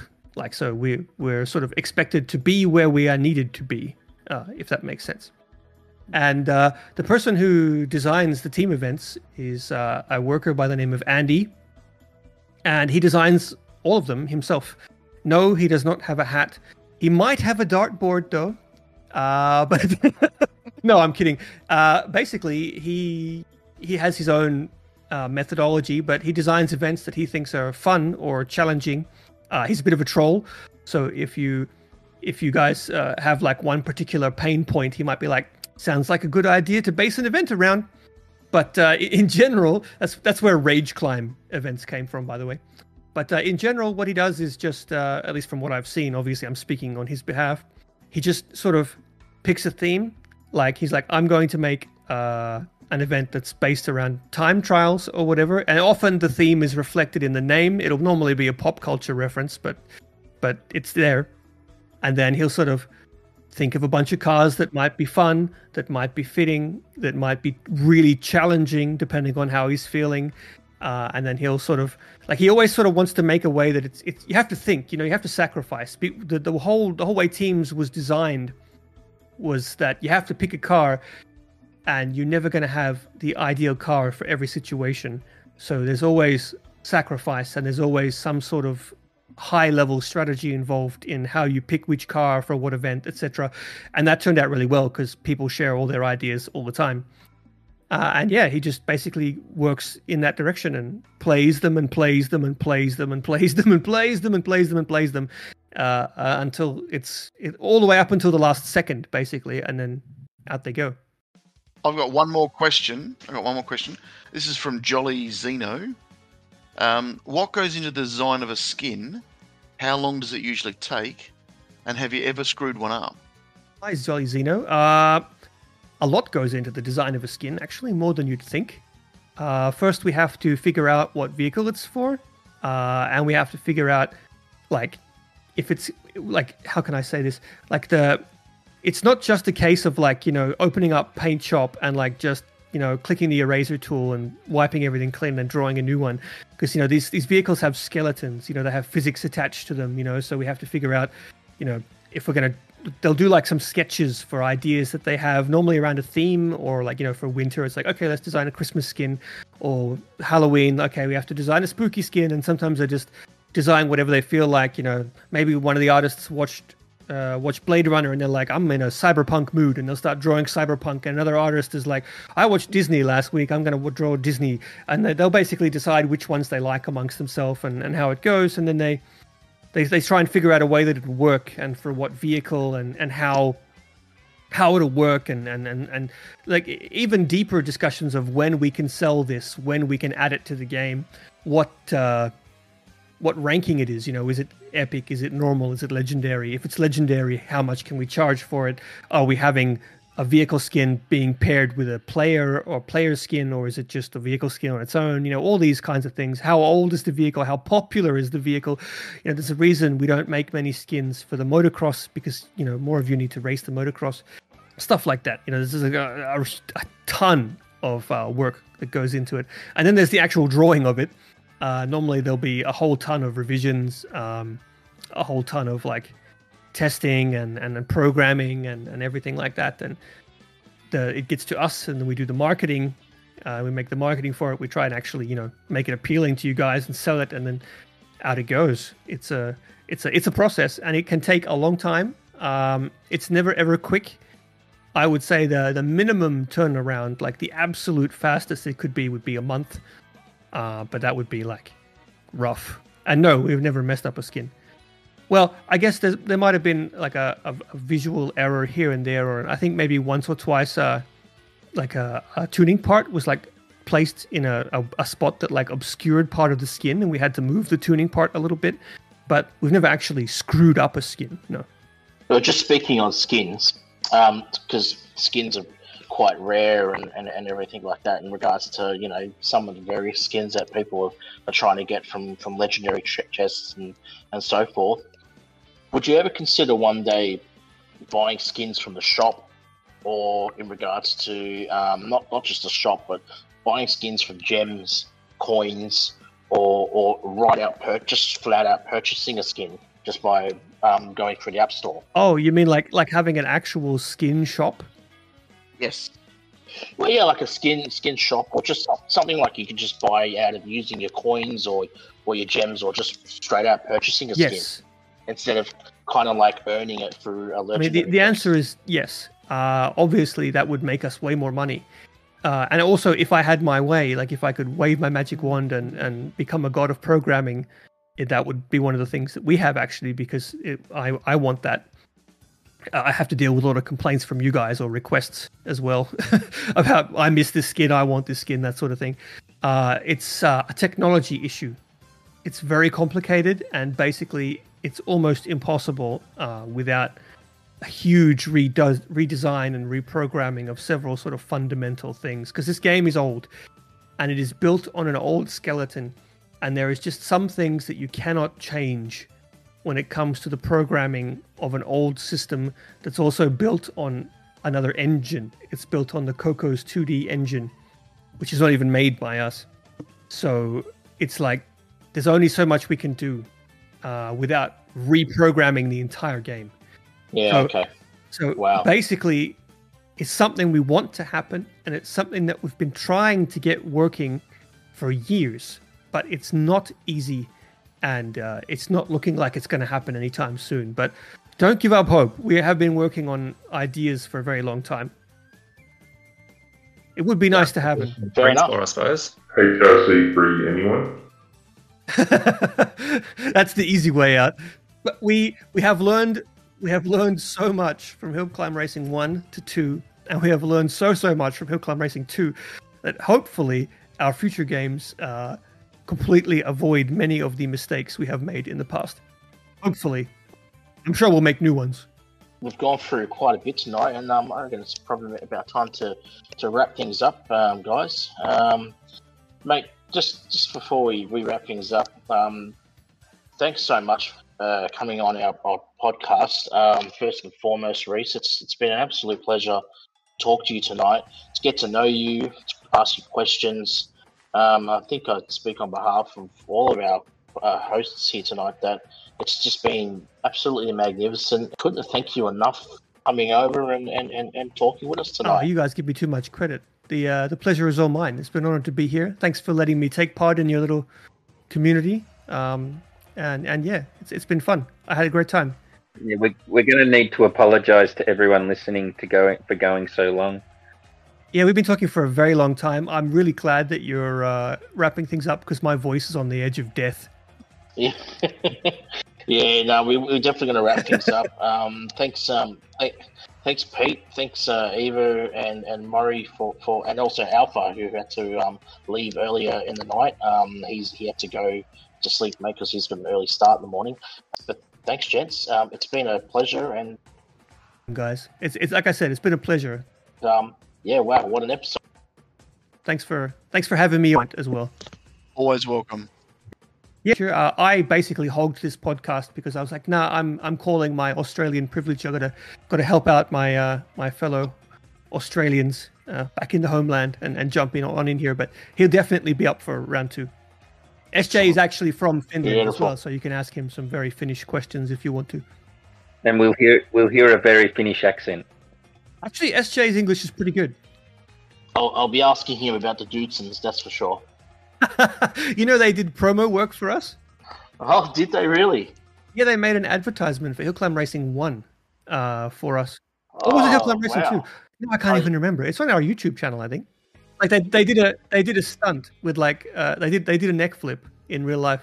I've seen that. That was hilarious. In Yeah, a yeah. Suzuki Jimny. That was hilarious. Yep. That's the one.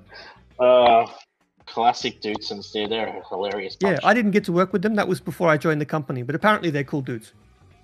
Yeah, that was absolutely hilarious. I was at one stage. I think I had to turn it off. I had to pause it because I couldn't open my eyes for long enough through the laughing to actually continue watching. It was that funny. I'm just like, they're not going to do that, are they? Oh, they just did that. Oh, that's bad. No, they just did it. Oh man, yeah, they're a classic. They're great. Now look, guys, terrific episode. Sorry for everybody that we've gone for way over time, but I mean, it is a special episode. I mean, not every day you get Rhys, the boss man himself, come on the podcast. Yeah, keep saying that. And it's just, it's been an ultimate pleasure to have you on, mate. And you're welcome back anytime. And don't forget who's coming on next week. Or next in 2 weeks. Maury, do you want to go for it? Well, yeah, it's actually someone who's been part of the community right from the start. They've had a huge input into a lot of stuff, and they've helped a lot of people within the server, and that's the Muzz Man, or Muzz, as he's always called. Beautiful. We look forward to having Muzz on the show. Lots to talk about with him, I'm sure. And just a couple of little hints for the guest after that, which I know who it is. He's a bit controversial. He likes to voice his opinion, and he's probably the most passionate person that I know. His name starts with D. That's all I'll say. Not to give it You're away. really bad at this. All right. Not to give it away or anything, but you have to give it away because he's a legend, and we can't wait to see him in about a month's time. Thanks, guys. Great to chat to you, Rhys, and we'll talk to you in the future.